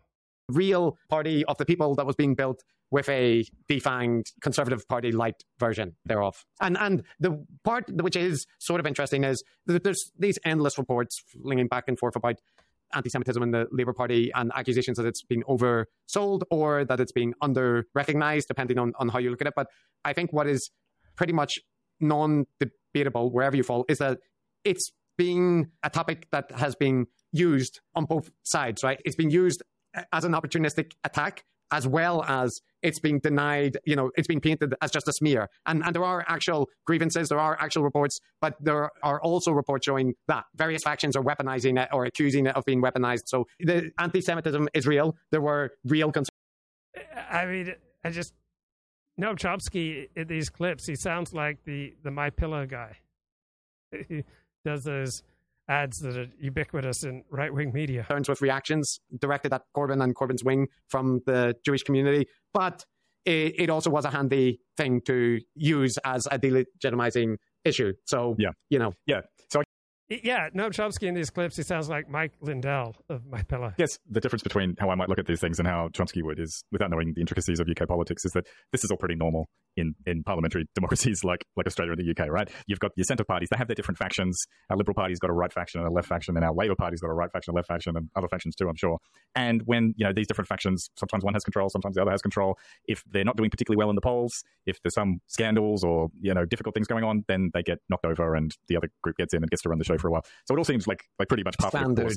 Yeah, but that's not how Chomsky looks at it, right? It's there's a plot, essentially. There's the mechanisms of neoliberalism coming into play to get rid of the people's choice and what the people want. Yeah, and for example, in the way that he presents Corbyn, it's not just that he's a person with a particular political agenda, it's that he's a very good person with a very important political goal. Right. Thinking of our institutions, it's been almost 22 years since 9/11. There have been no new airline hijackings of which I'm aware. So maybe our institutions are doing a pretty good job here, right? Would you have thought on September 12th or for the first year after 9/11 that we'd go another 22 years without a major hijacking?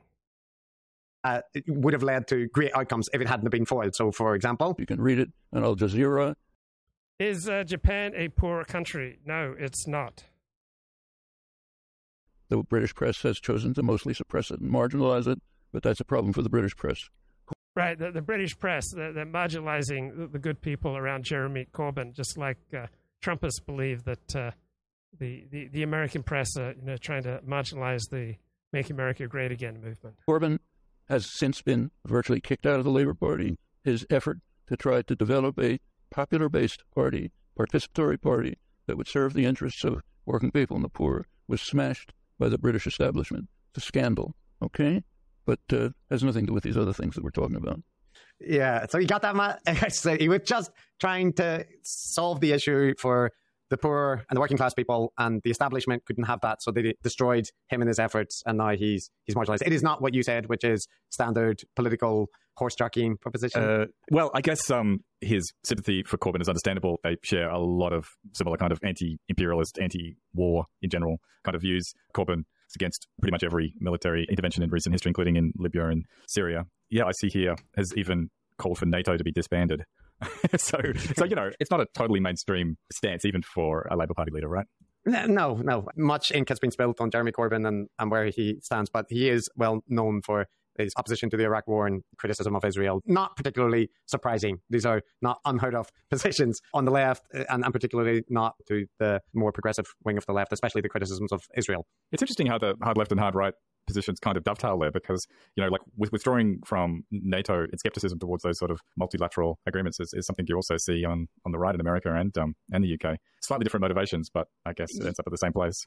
Well, yeah, there are interesting overlaps. Although, for example, Corbyn was, I think, credibly accused of not campaigning very effectively against Brexit for different reasons than the right-wing concerns about immigration. He also had concerns about stronger partnerships with Europe that primarily revolved around opposition to neoliberal globalization. But actually, that somewhat distinguishes him a little bit from Chomsky, because when Chomsky was talking about the EU in the interview, he said this. And there's no sign of any benefit from leaving the EU. Do you think that was a sensible decision by Britain to do that? I thought at the time that it was a very serious error, both harmful to Britain, harmful to Europe, in a way beneficial to the United States, because under Brexit, Britain becomes even more subject to U.S. domination than it was before. But I thought it was a terrible mistake, and I think the record since basically confirms that. Good. Yes. I agree. Correct. And there is a clip, Matt, of him summing up Keir Starmer for you. I actually don't think he gets much wrong here, but this is him discussing Starmer. Well, so far, there are people like Will Hutton, for example, who think that Keir Starmer has all sorts of fine plans for social reform and so on. I don't see any evidence of it. All he's been doing so far is purifying the Labour Party of any militant activist elements and putting it under more central control, eliminating people like Corbyn, of course, Driscoll recently, and others who do work for a constituent-based party with dealing with needs of the constituency, Labour constituency. So it seems to me he'll probably move towards a Blairite-style elite parliamentary party. Thatcher-like. Well, Keir Starmer seems a technocrat. He seems pretty effective. He seems to be moving towards the centre. He's got to be an overwhelming favourite to be Britain's next Prime Minister. Regarding leaving the European Union, I was quite supportive of Brexit when it happened, but now I have to admit that overwhelmingly it seems like it's a negative thing for Great Britain. Its economy is suffering. There's no good news on the horizon for Great Britain's economy.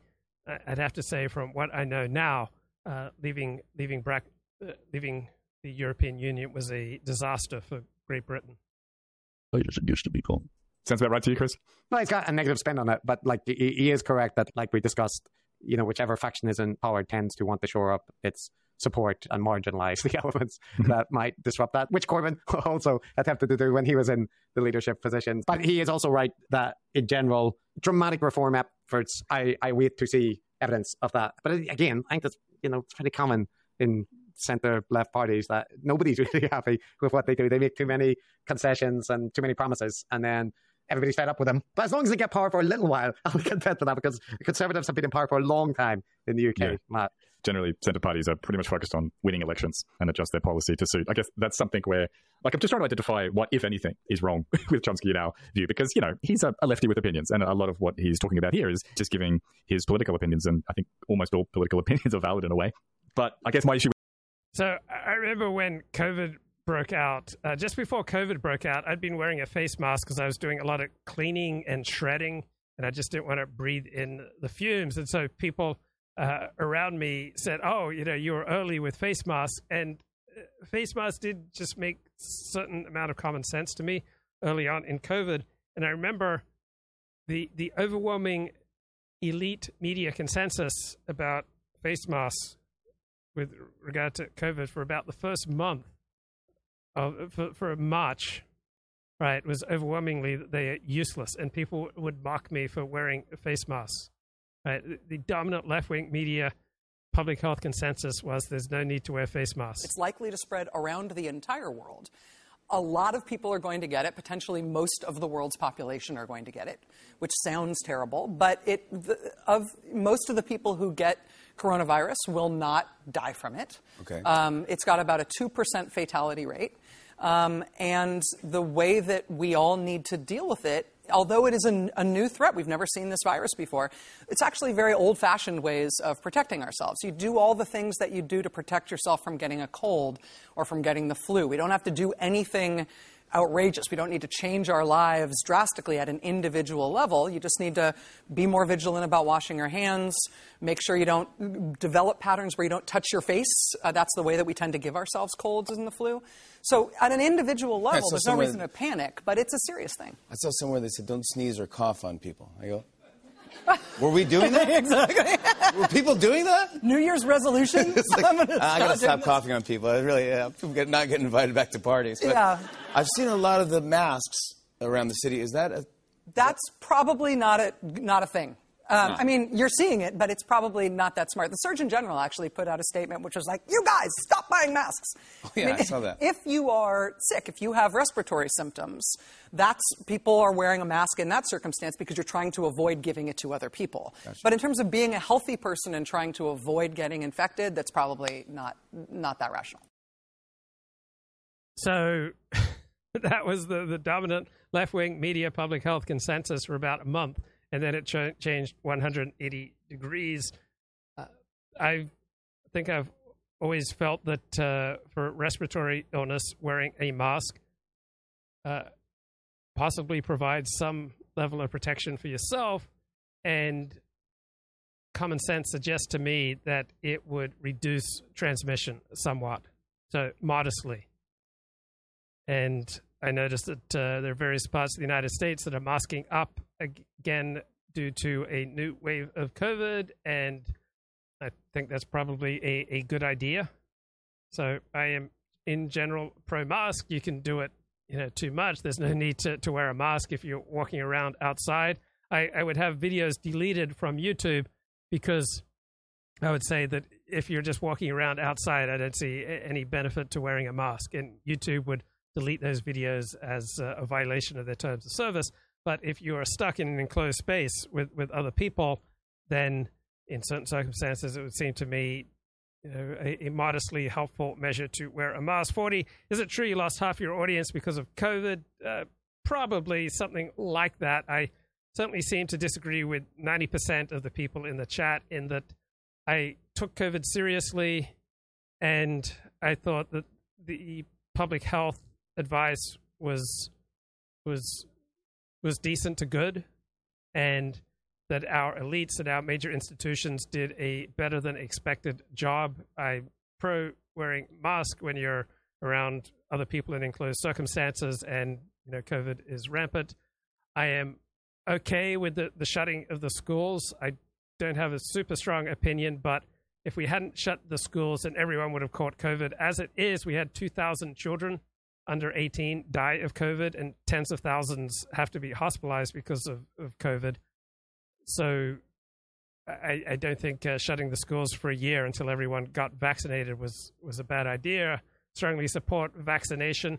So in general, pretty much side with the establishment and with most public health with regard to COVID. So there were various parts of public health and politicians who would decry various vaccinations because there was a tiny percentage of people who would get, an enlarged heart, which was just a temporary symptom in almost all cases. So public health, of course, wasn't perfect, and they have to put out a message that will be understandable to people, throughout the IQ spectrum. So they had to dumb it down, and they didn't feel like they could put out a message that was realistic to threats, but they had to often overstate threats and overstate the effectiveness of what they were recommending, such as mass social distancing and vaccines, to try to shake people up, to get people to do what they regarded as the right thing. But overall, I think the establishment did a better than average job. 40 should wear a mask until the end of time to prove he is pro-social. No, what's pro-social depends on a certain context. If you are in an enclosed area with other people and you have a respiratory illness or there's a respiratory illness going around, in that context, wearing a mask seems to me a good idea. Does a mask help if I'm driving alone in my car? It doesn't help you not get COVID. It doesn't help you not transmit COVID. What it does do is it signals that you're a virtuous person who cares about taking, public health measures to reduce the spread of COVID. It's virtue signaling, but unlike pretty much everyone I know on the right, I regard virtue signaling as a good thing. Right? In nature, animals are signaling all the time. We are signaling. I wear a yarmulke. Right? I am signaling my commitment to Orthodox Judaism. I see virtue signaling as a good thing. I washed out my groceries at the start. Then I realized it was a nothing burger for those who are not 70 plus. Well, it wasn't a nothing burger, right? You had 2,000 kids under 18 who died from it, countless people in their 20s, 30s, 40s, 50s died from it. Still, the average age of death was around 70, but according to the most comprehensive academic survey we have, that the average COVID death took 16 years of expected life. So it was a very significant illness. We could all use a bigger heart. Well, the heart swelling symptom was almost always temporary, and overall, the damage from taking the COVID vaccine paled in comparison to the damage of not taking the COVID vaccine. Yeah, I wear my yarmulke in the shower to signal my virtue. Well, no one would see what I wear in the shower, so there's no virtual signaling going on. I don't think I was ever washing my groceries, but I remember many people who did. I remember even 18 months into COVID, there were still all these signs about the importance of hand washing to reduce the spread of COVID. And obviously that was bogus. There was a respiratory virus that would spread through the air, not so much through hands. With him is in that misrepresenting points of fact and creating a narrative around a very sort of one-eyed view of things that have happened. I mean, that's probably the point at which I'd criticize him for, not so much just for being a hard lefty per se. Yeah. Let's move to him talking about Ukraine. Let's see if we can spot any similar such issues, or perhaps good things. So he talked about this quite a bit, and it does come up in two of the interviews that we've covered. This one probably goes a bit long, but in any case, let's hear it.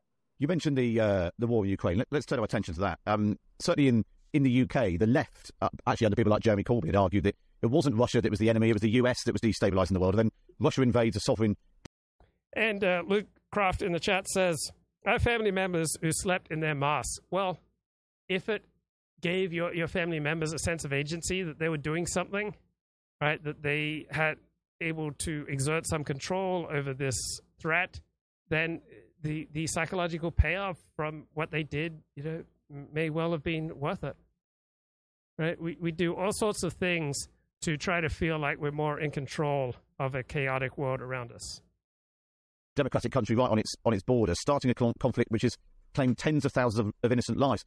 Does that not make clear who the real threat to the world is? It's not the US, as the left has argued. Horatius says people will believe anything the government tells them, shows that the power is all that matters. Not true. That's not true. People will not believe anything the government tells them. All right? People did not evolve to be gullible. Right? There are all sorts of things that the government tells people that they don't believe. Particularly in the United States. There's probably more suspicion of the government in the United States than in any other first world country of which I'm aware. For a long time, it's Vladimir Putin's Russia. Well, the invasion of Ukraine is plainly a war crime. You can't put it in the same category as greater war crimes, but it's a major one, according to the official. The only evidence that we have, solid evidence, is United Nations estimates, Pentagon estimates, and so on. They estimate about 8,000 civilians killed. That's a lot of people. What the United States and Britain do overnight, it's presumably it's an underestimate. So let's say it's. And the chat says, people will submit to power, they will kiss the king. They will submit to power when it's in their interest to do so. They will fight the power when it's in their interest to do so. And it all depends on the situation. People revolt when it's in their interest to do so. People bend the knee when it's in their interest to do so. What determines whether people kiss the ring or kiss the king or ignore the king?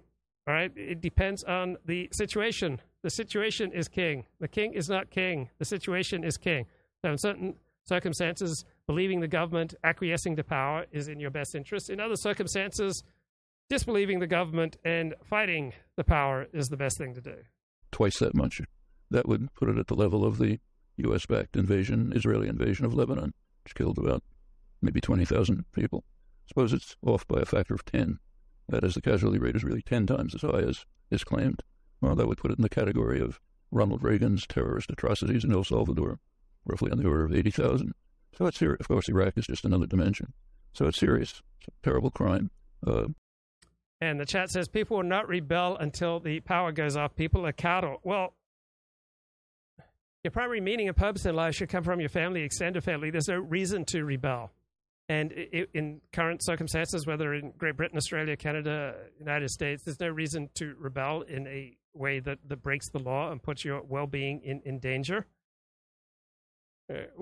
Who would you rebel against, and what would you rebel for?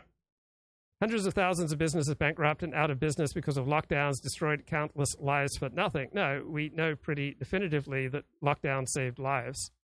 Now, in every case, was a lockdown warranted? Was every method used in lockdowns appropriate? Was there plenty of government overreach? Did they lock down the wrong things, such as in Southern California, they locked down beaches and public parks and hiking? All right, very things that you want people doing, all right? You want people getting out there and moving around. That's the best thing possible during an influenza epidemic. And so, yeah, there were mistakes made.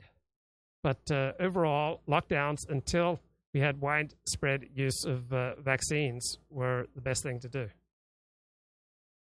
And social distancing is a very old technique that's been used to deal with plagues for thousands and thousands of years, right? Why have we used social distancing with regard to plagues for thousands of years? Because it works, right? We didn't implement social distancing out of nowhere because there was no precedent for it. Like, social distancing helped in dealing with the Black Death, and social distancing has helped with dealing with COVID as well. You can understand why the Global South does not take very seriously the eloquent protestations of Western countries about this unique episode in history. They've been victims of far more. Maybe the Russians will go on to our level, maybe. Right. So he agrees it was a war crime to invade Russia. That's positive, right? Anything else? Well, it seems a bit equivocal, I suppose, about the question of who's responsible for the conflict. Well, he's often accused of engaging in whataboutism that focuses on America and the West's crimes over and above any other countries. And whether you regard that as whataboutism or an accurate accounting, I think it is fair to say that's quite clearly on display there. You can present that as he's appropriately contextualizing the scale of the conflict and highlighting that the Western nations are not saints in any sense of the word. But it does sound a little bit like downplaying the scale of the conflict. And, basically, if somebody mentions a conflict and you immediately cite other conflicts, it is like a way to point the attention elsewhere, right? Yeah. Like, it can't be denied that he did begin by saying it is a war crime, right? Yeah. Just perhaps a lesser war crime than what the US and other countries have done.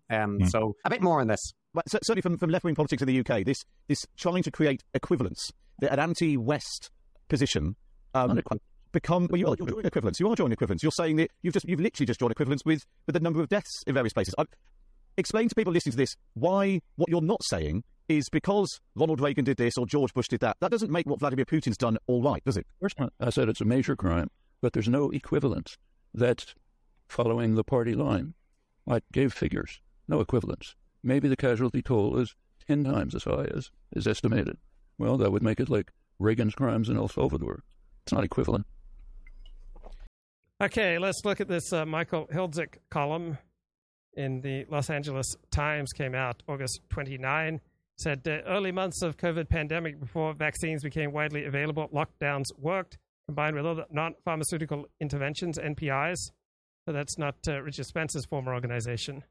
Masking and social distancing slowed the spread of disease, saved millions of people from falling ill, landing in the hospital, and dying. Absent these measures, hospitals, which were already overrun with patients in dire conditions, would have fared worse. Studies from as early as mid-2021 validated these findings. Latest evidence comes from the Royal Society, Britain's 360-year-old Academy of Sciences, known for its painstaking objective research. A report the Society released this month studied the effect of non-pharmaceutical interventions in Hong Kong, New Zealand, and South Korea during the first 18 months of the pandemic. Evidence shows unequivocally that lockdowns and other social approaches provide powerful, effective, and prolonged reductions in virus transmissions. These steps are most effective if undertaken when disease transmission is low.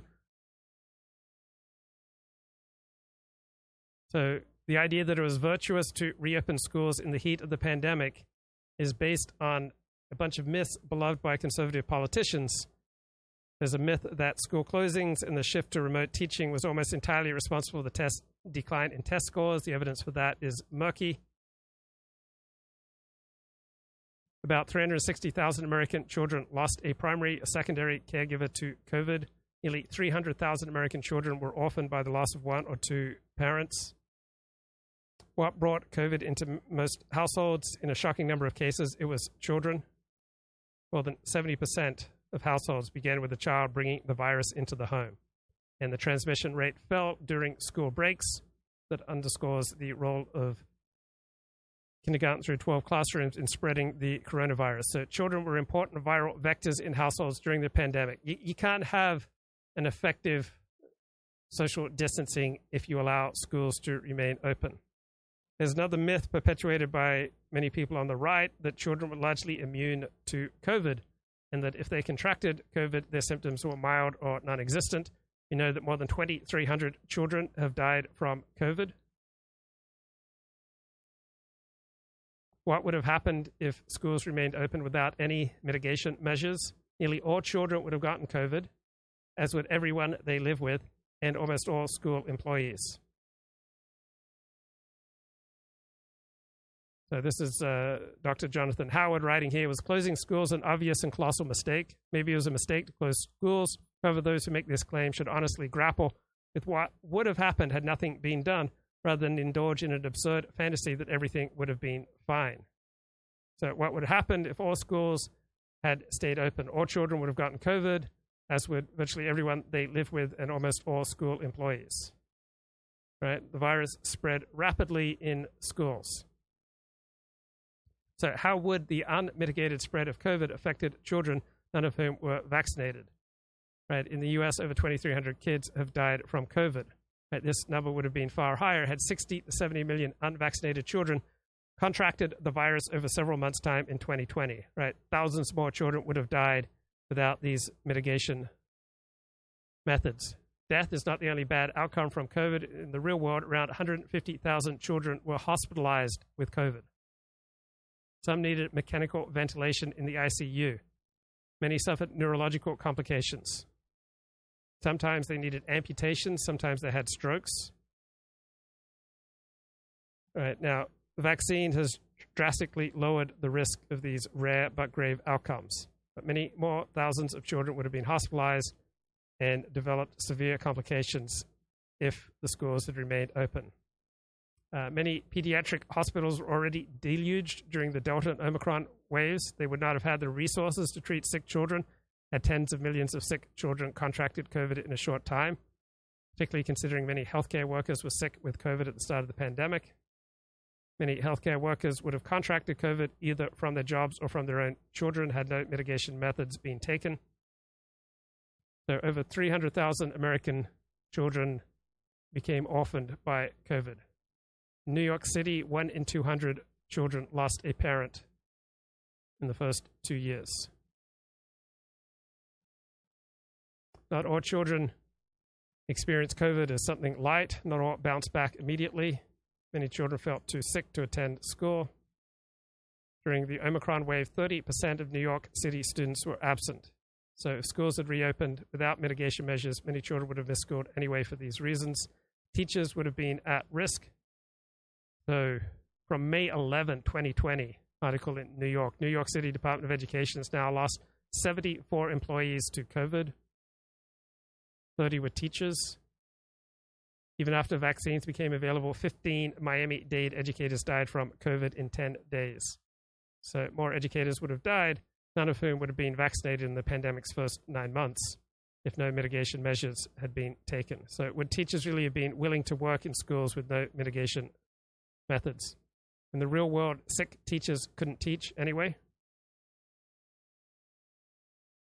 So many principals were begging parents to act as substitute teachers.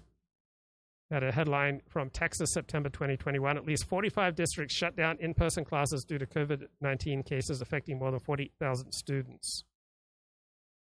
One school in New York City sent a notice that though it was open, the kids were just going to hang out in the auditorium. There weren't enough teachers, so the school was nothing more than a daycare center. So many educators would have been out sick had no mitigation measures been taken. Who would have taught the students? But I suppose some people listening to this will think you're seeking to excuse what legislative has done. That is a fabrication of the right wing. I am not seeking to excuse anything. I said it's a terrible war crime. That's not excusing anything. I'm talking about the extreme hypocrisy of claims about how this is the worst thing that ever happened when it's a fraction of what we do all the time. What about that, Matt? Well, it does remind me of some of the less salubrious type of Twitter discourse where you might find people comparing death counts in various the gulags conflicts versus the concentration camps, for example. Yeah. So it seems a bit tangential to me, frankly, like precisely how many people died here compared to there, because I don't know. There's other factors at play. But yeah, so one thing I think which is worth noting is Chomsky remains pretty clear there, right? First of all, he's saying there's not an equivalence. The West has a much higher death toll. So he's saying there isn't an equivalence because it's way smaller in the case of the Ukraine conflict. And second, he is clear, though, that he didn't justify it, right? Like he says, no, I've been clear that I said it's a war crime, a lesser war crime perhaps, but he is quite clear, right, that he's not saying it's okay. He's just wanting to say not as bad. Worse. The West is worse. Yes, you're right. That's a good summary. I think that's a fair appraisal of what he said. Yeah, and Matt Chorley, the interviewer there, is highlighting that response can be seen as minimizing what's occurring. And I don't know, Matt, but there is something about, like, has the US in recent decades threatened to nuke a country after annexing a portion of it? Because that does seem to be, like, there are differences. You can have legitimate critiques of a whole bunch of the stuff that Western nations have done around the world, and there are plenty of well-documented colonial events and holdovers. But Vladimir Putin's rhetoric about the willingness to use nuclear weapons, the dire threats that will be coming to anyone who dares stand in their rightful reclamation of their territory, it does seem different. Look, I'm always very wary about comparing the magnitude of bad things in terms of these raw numbers, because it's terribly flattening to do that. So you could compare Ukraine to, say, the Korean War. You go, well, the Korean War had this many 100,000 casualties, so the US is a bigger criminal than Russia. But that just totally ignores the context and the causes and who was instrumental in invading whom and a whole bunch of things. So look, there's no doubt. So Decoding the Gurus did an episode on Ibram X. Kendi. So inside of you, there are two walls. One of them is racist.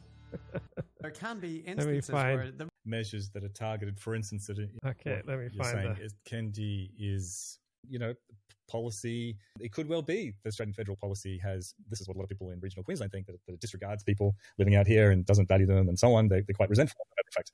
It could well be the policy feeds into it as well, but I think primarily actually it's more history. And so maybe I was too quick to respond because, I agree. That's kind of what I mean. Historical factors, but not necessarily the historical discriminatory factors between groups. It can be a whole bunch of things that might exacerbate that some groups are favored over others, but that they can be just geographical things or so on. But also cultural, Chris. I mean, one of the things that is really apparent in the area that I live is that the local people here, who again I emphasize are white Australians, they usually more than 50% of Australians are first or generation immigrants. But people that I'm thinking of are third generation or so. And one of the things you notice about the culture is that they don't value education, and they will often get married very young. It's kind of like the stereotypes of the American Deep South, I suppose, on how true they are. But culture does feed into it, and it doesn't mean that there's anything wrong with the people. And there can be historical reasons for culture, right? Yeah. But again, you're chicken and egging, and not you. I mean, in general, the interrelationship of culture and historical circumstances is interact. Yeah, exactly. It's a yin-yang type scenario. Yes, and there's a point where, actually, I think it's in the Ezra Klein interview where Ezra brings that up. I think one question somebody would have is, why can't it be both and? Why can't there be some differences in cultures or geographies that people come from or whatever it might be, and also that there is racist policy? What makes you certain that it is all one as opposed to some of one and some of the other? Well, I actually do think there's racialized difference. And so obviously geneticists have found that there's a such thing as ethnic ancestry. And of course, each ethnic group has been racialized. Of course, to a large extent, those. Okay, that was Ibram Kendi speaking. Horatio says mail-in voting caused by COVID lockdowns has given an advantage to Democrats that will never be overcome by the Republicans. Unless a big shift happens, GOP is completely done for. There's absolutely no reason the Republicans cannot be as effective in mail-in voting as Democrats. The Trump campaign got a record turnout, right? They did a really good job at turning out their voters, just the Democrats did better. There's no inherent reason going forward that Democrats will do better at securing mail-in voters than Republicans. Ethnic groups practice different cultures, but at the same time, there's no biological difference. Via race, there's no behavioral difference. In other words, across cultures, people love, people lazy. I believe there are 5 states in America that already have mail-in voting. They don't have in-person voting. So there's nothing inherently anti-Republican about it. People hate, people laugh. They just do it in different ways. But ultimately, I think more specifically to your point, just because there's difference, cultural and even ethnic, doesn't mean it's better or worse, or doesn't mean it's explaining away racial inequity, because fundamentally we never have received that evidence. Long time no talk. How's it going? Pretty good, man. Pretty good.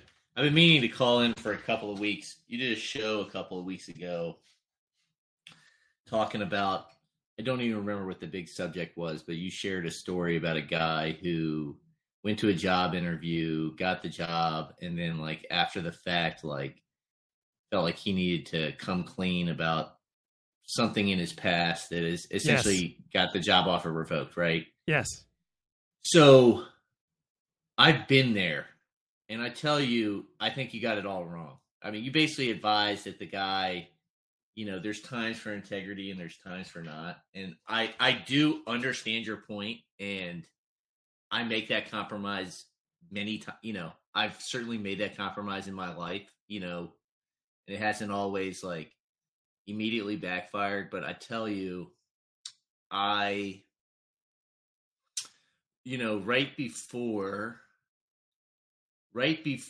I started talking to you back in 2017, 18, maybe the 2 years preceding that, if we go back 2 years before we started talking, I basically flamed out of the corporate world. In a bad way, in a way that if I told an employer what happened, I wouldn't get another job. Okay. So basically because of Adderall abuse. And I spent 10 months unemployed, and I started, maybe 8 months into that. The first 6 months, there's no way I could get a job. My brain was fucked up. I just couldn't, I just wasn't ready. You know what I mean? I was recovering. And then I got a couple of job interviews with jobs that really fit my skills and were very interesting. But I can recall one job interview I had where we were talking, and sort of inevitably my gap in employment came up, right? And I thought I had a story about like what I could say that would sort of gloss over that and move on. And as I was talking, I talked myself into a corner where like really I ended up like freezing up. It was a phone interview and just hanging up on the person and turning off my phone. Like I couldn't. And it ended up like, I mean, I just broke down in tears. I mean, I was like, man, I'm so fucked. Like, I don't know what to say. I can't lie that hard. You know what I mean? I'm just not capable of it. And that was like really rough. And it was like, and so, my 30th birthday was like a couple weeks after that. And I remember like driving with my dad and sort of reflecting on the fact that I might have less money in my pocket at 30 than I did at 20, which was not good, man. Trust me. And I resolved that, like, if I was going to get my shit back together, like, I was in such a bad spot that, like, really I needed to rebuild from the ground up, meaning I needed somewhere to go at 7:30 in the morning, no matter what it paid. I needed to, like, get back on a routine, like, get my shit back together. And so I called, like, my old boss that I worked construction in high school, and he gave me a job for like $15 an hour. Okay. I mean, this goes from like making nearly six figures to like $15 an hour was really bad, but I was able to tell him exactly what was going on with me. Like, hey man, I fucked up on drugs. I'm clean now, but like, and really all I need is like something to do. Like I will be helpful. I just need something to do, Now, let's fast forward like 7 years later. I'm making a ton of freaking money. And I work from my house. And I work with all men. And I don't deal with DEI. And I don't deal with bullshit, And like the relationship I have with my boss is like built on honesty, But I had to take a major step back, man, because like I tell you that like first or second day that I was on that job site and I got sent down to Chipotle to get lunch for everybody. And I am down in Georgetown, like M Street, like the power center of America. Okay. And I walk into the Chipotle and everybody's in their suits, and I'm standing there covered in dust. And it's like, you all think I'm just some redneck or something. And it's like, I'm as educated, if not more educated than most of you. And I used to dress like you when I went to Chipotle, and look how low I am, but I'm so much happier. My marriage is so much better, man. Like it took time, but like there's no way that I would get to where I'm at today if I had to like sort of like continue in the lie, like if my new job was built on this, like, and the anxiety of knowing that if they ever found out, like, I mean, that thought in the back of your head, like that shit eats at you, man. Like that's how you end up relapsing, right? Because you're not clean. You're not living clean. So I thought I would share that I think that like, I do understand that sometimes like we find ways to rationalize like compromising the truth for like expediency and practical concerns. But, in the long run, I think it's a lot better to like be honest. On the other hand, employers are not going to be fully honest with you either, just as a prospective, job applicant. So you're dealing with a situation where both parties usually are representing things that are not 100% accurate. I completely agree with you, but that's sort of their prerogative because they have the money and the power, and you sort of have to like do what you got to do, as a young man in particular.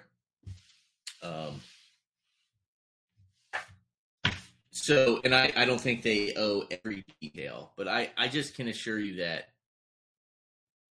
and I remember like my wife was like very upset when she found out like I was like at the construction site instead of like in another job. But and it took time, but now I don't think I could actually like sort of the work-life balance / income / lifestyle situation that we've come to would not have worked out like the route that she wanted me to go, you know?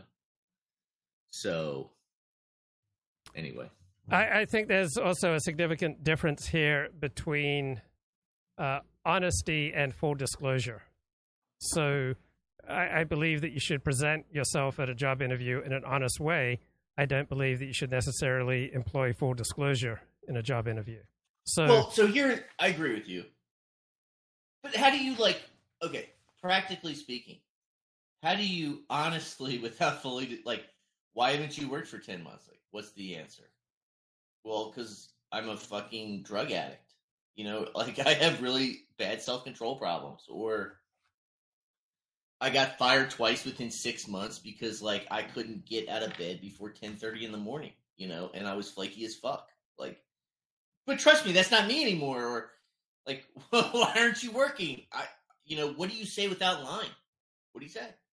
Okay, so what do you say depends on the context. Are you now, in the situation that you described, are you now capable of getting up and showing up to a regular job? If you're not, that's one thing. But if you are capable, if you have recovered from that addiction, then I don't see it as necessary to disclose in the job applicant process that you got fired. Then I would start looking for a story where you can find a grain of truth in it so that you can say it with sincerity. So if you're a new father, then, I just wanted, my wife works, and so it's up to me to take care of the kid. Or we're building a home or remodeling a home, and I just love remodeling. I'm working with my father, remodeling my home. I can financially afford to take 10 months off work and just work with my father or work with my friend. Or I've always wanted to do consulting. Or, I mean, there's something that you can find a grain of truth to if you needed to. Look, I do hear you, and that this was basically like the route that I was trying to go. But the problem was like, you couldn't do it. I couldn't do it because, like, when I would say it, like, I couldn't. I could just, the feeling I had inside of me, like when I said that thing, like, this is when I talked myself into the corner. I just reached this point in the conversation where, like, I just couldn't go forward. Like, I just couldn't do it. And I couldn't,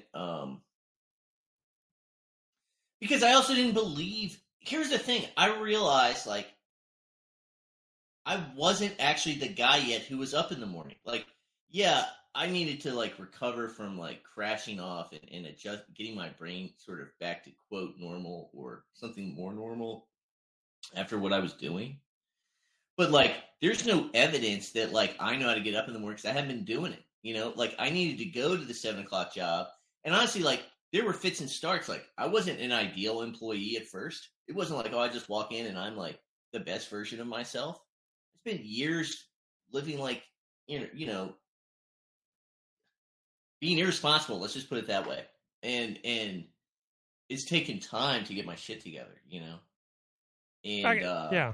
I mean, this is, very individual. So in your circumstance, it sounds like what you did was the best thing for you. In the circumstance that I was describing, this was someone with a professional license. So I believe a license. Dude, I was a CPA. I'm a CPA. Okay. Like, I had a license too. Like, and I did forego, like, a golden path. Okay. I walked off the golden path. But did your disclosure cost you your CPA license? Because in the story I told, by being fully disclosive, they lost their license. I have abandoned my license because I have no intention of ever being a CPA. I dropped my CPE. Like, I stopped doing CPE. Like, I let it go. So I let it go because I never wanted to work like that again. Like, the feeling of sitting in a cubicle, the corporate shit, the women at the company meeting or the diverse meeting with no, everybody's reaching their hands in the middle and there's not a single white hand. Okay. Like, I think now, like, where would I be? Like, what would it take me to, like, continue to be successful in that setting?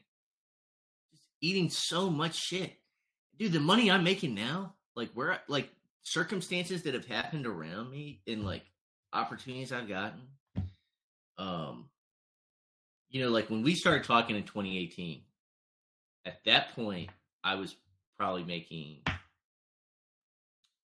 with overtime like 50 G's. Okay, not much.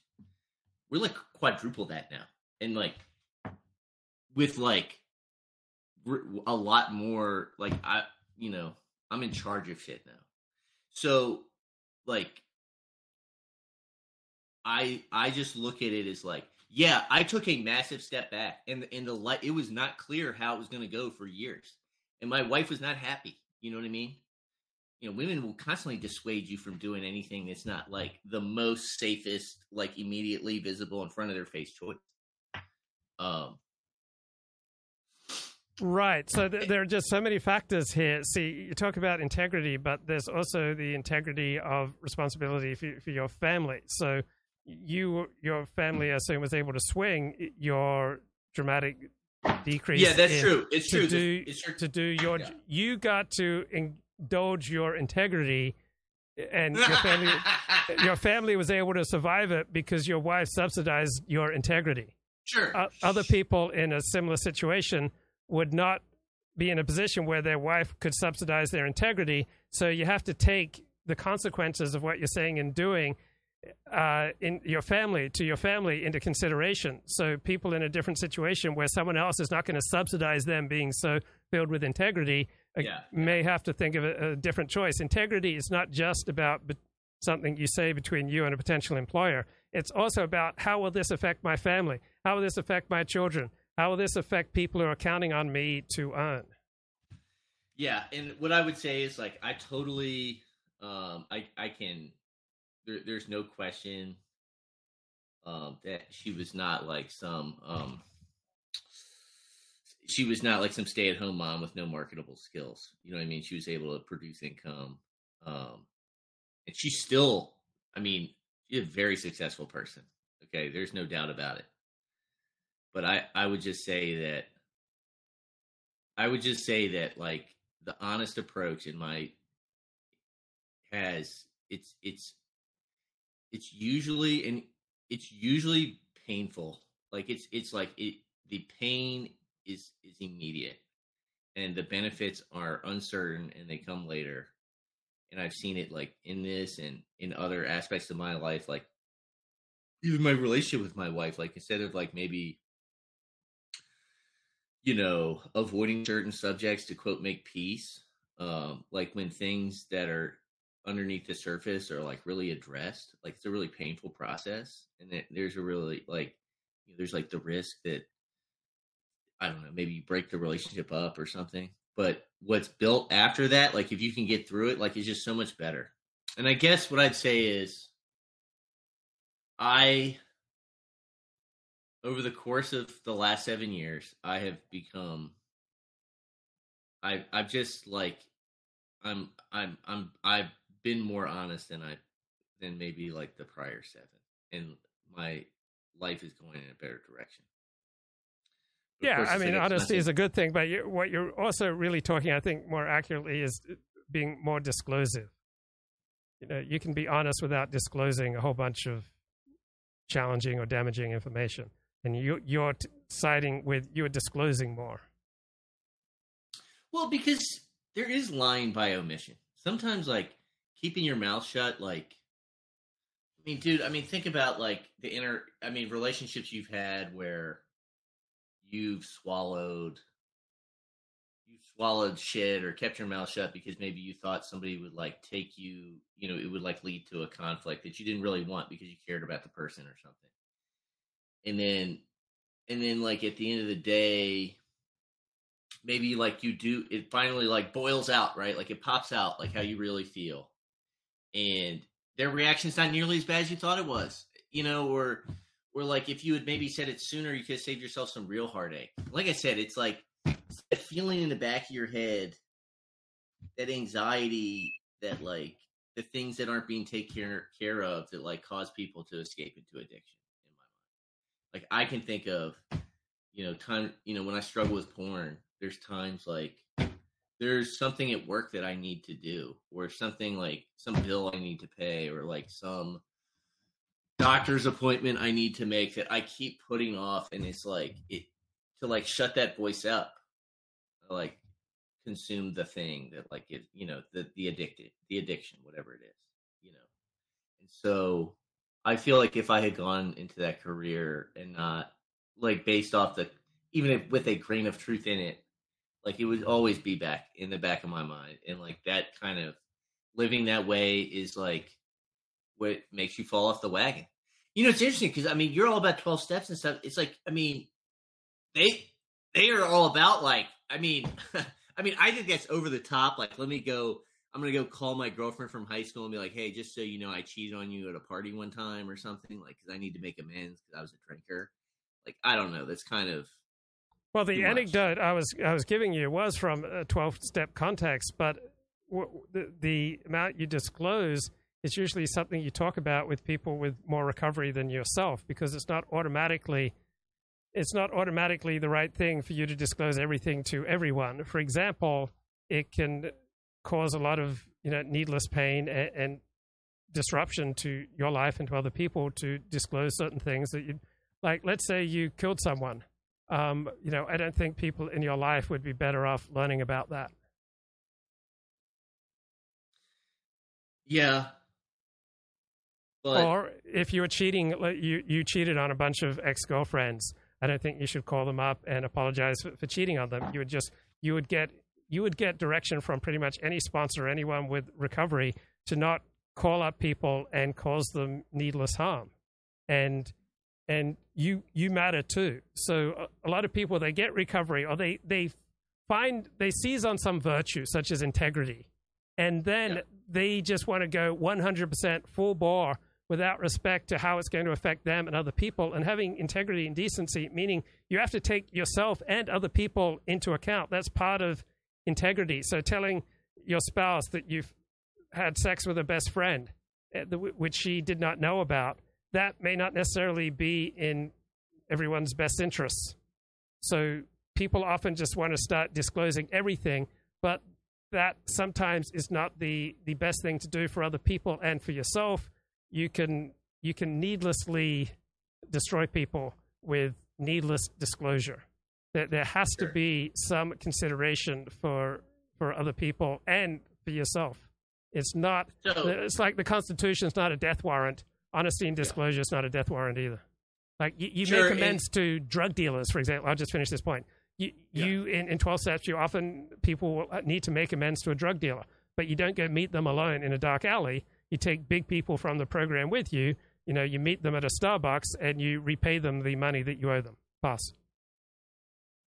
Yeah. So the convert, I feel like there's like something in that's like, it's the red pill. It's the convert's behavioral pattern. I mean, you were a convert. I would say would you not say that in those first however many years you were clinging to certain, even if the principle is Judaism or like some aspects of it that you found so transformative in your own life, and you want to proselytize that to others, because it's like, oh my gosh, like my eyes are open. I see now. Right. Yes. And like, I want you to be able to see because I care about you, whatever. Yeah. I think that's like, that's human nature. Like, I think that, yeah, I mean, it's interesting. Like, in some ways, like how that's repulsive to everybody around you is kind of like part of the consequence of your lifestyle before that conversion, or part of like, I don't know, man. It's like, I can see how that looks foolish to the rest, to the rest of us, or like a cradle Catholic, like some convert is like a fucking weirdo. You know what I mean? Because they're almost like more fundamental than the person that lives it. But of course, like all of us are just so damn complacent in our own lives. Like, people also, I don't know. I feel like, I don't know. Just to bring back to like your subject of the day, I was listening to you talk about the guy, or how Christian nationalists like tend not to go to church, and how it's almost kind of like they get like politicized. Like you leave church and you get politicized because church is really not that political of a place, you know. I mean, the rainbow churches are, but they're not really churches. But like, and they certainly aren't like party politic. At least like the white churches I've been to. Maybe black churches are different, but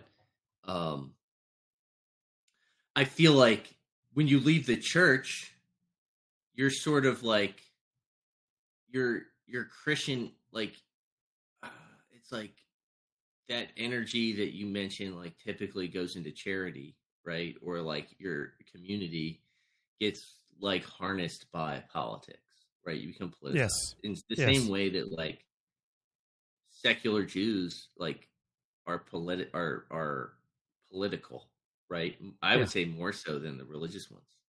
Yeah. Like the Haredi, I mean, they have like the local thing, like they want to dominate and get their welfare and stuff like that. But I would imagine they're not like as caught up in like Donald Trump versus Joe Biden in the way that like the secular ones are, you know? Yeah. I mean, there's a void when people leave religion that often gets filled by politics. Yeah. So it's like the rise of Christian national, you know, because, you know, gosh, as much as like, in some ways, it really defines my mindset. I do find myself like going, I mean, is this really true? Like, you know, the idea that like we're going to find Christ through like politics is a joke. It's a joke. You know, it's not going to make the world a better place. You know what I mean? I don't know. Like, it's just a twisting of it, you know, and it's like easily captured by other people. Like, you know, the government has really. And I think we see this with like the ADL thing. Like, who does the ADL speak for? And who's going to bear the consequences of the ADL's actions, right?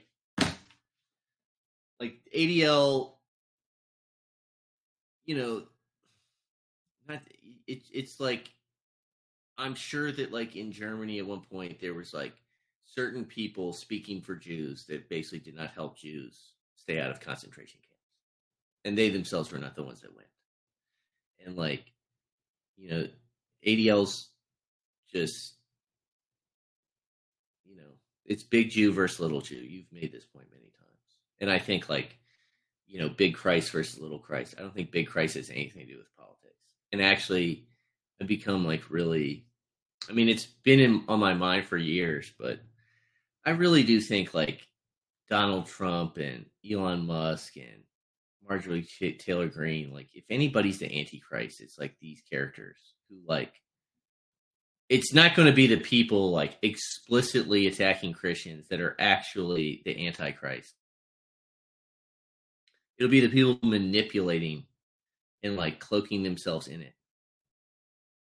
Well, I mean, you're hitting on many themes there, but one is disillusionment. And I think we get disillusioned when we put more into something than it can handle. So if we think that moving American politics in a more Christian nationalist direction is going to be some kind of messianic change for life in America, no, it's not. It might incrementally make certain things better, and it might have some negative effects as well, but it's not going to be the ultimate salvation.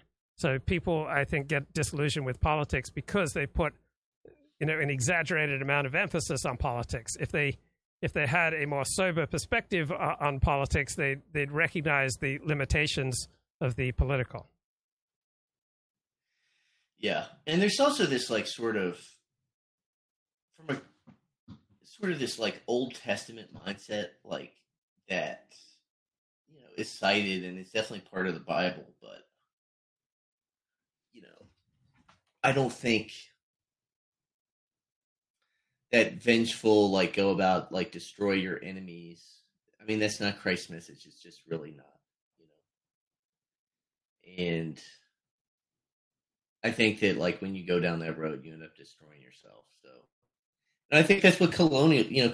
I saw this like really interesting tweet today where the guy, it was basically saying like, someone said like, oh, Israel is like the last bastion of European like colonial spirit, right? and someone commented like, no, like European colonization was like this like post-Reformation like Judaizing of the West. So like our colonialism was actually this like Jewish energy. I should say, to me, it's like Old Testament energy, like going into the Promised Land, taking it for yourself, destroying your enemies. And it's actually like been the downfall of Europeans. I mean, seriously, like the moral frame is such that because of colonialism, now all of our countries the demographic replacement has happened. Like it's over. Like we got colonized. Like we destroyed ourselves for what? For like spices? Holy shit! Did you see the movie Saving Private Ryan? Yeah, many times. Okay, remember the scene where the German soldier pleads for his life and they let him go free, and then he comes back and kills one of them. So there's a time and a place to kill your enemy and not let him go free, and there's a time and a place not to, and you don't want to be wrong. Yeah, but I mean that's also like propaganda, right? Like that. No, it's also real life. You can make that choice. You can make. I could write that story in many ways, right? Like no, but it reflects things that go on in real life. Sometimes letting your enemy go free, costs you your life. Yeah, but there's like many times in history where like the guy's only he hangs on, he has like effective rulership because he is like magnanimous. Yes. What you like want. That's how you unite afterwards. Like it's complicated. It depends on the situation. Yeah, it's situational. Whether I could write that story where like the guy's in a tight spot later and the German guys got him by the balls, but because you let him go, he let you go. You know what I mean? Like I could write that too. And that would also be real life. Like the reciprocity across like the, inhumanity of this battlefield. That is also true. So it's interesting though, because like, I think that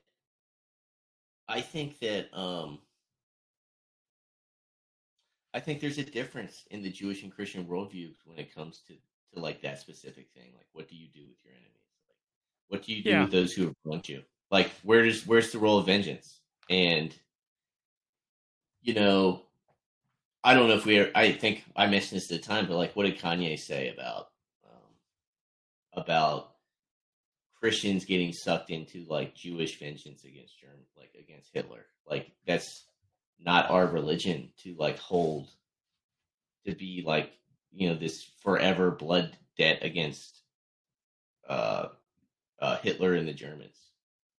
I think Jews do have that. Like, Hitler is the eternal enemy. Yes. I mean, Amalek, he must be destroyed. Yeah, Amalek is the eternal enemy. I mean, that's for 3,000 years. The Torah commands that you shall blot out Amalek.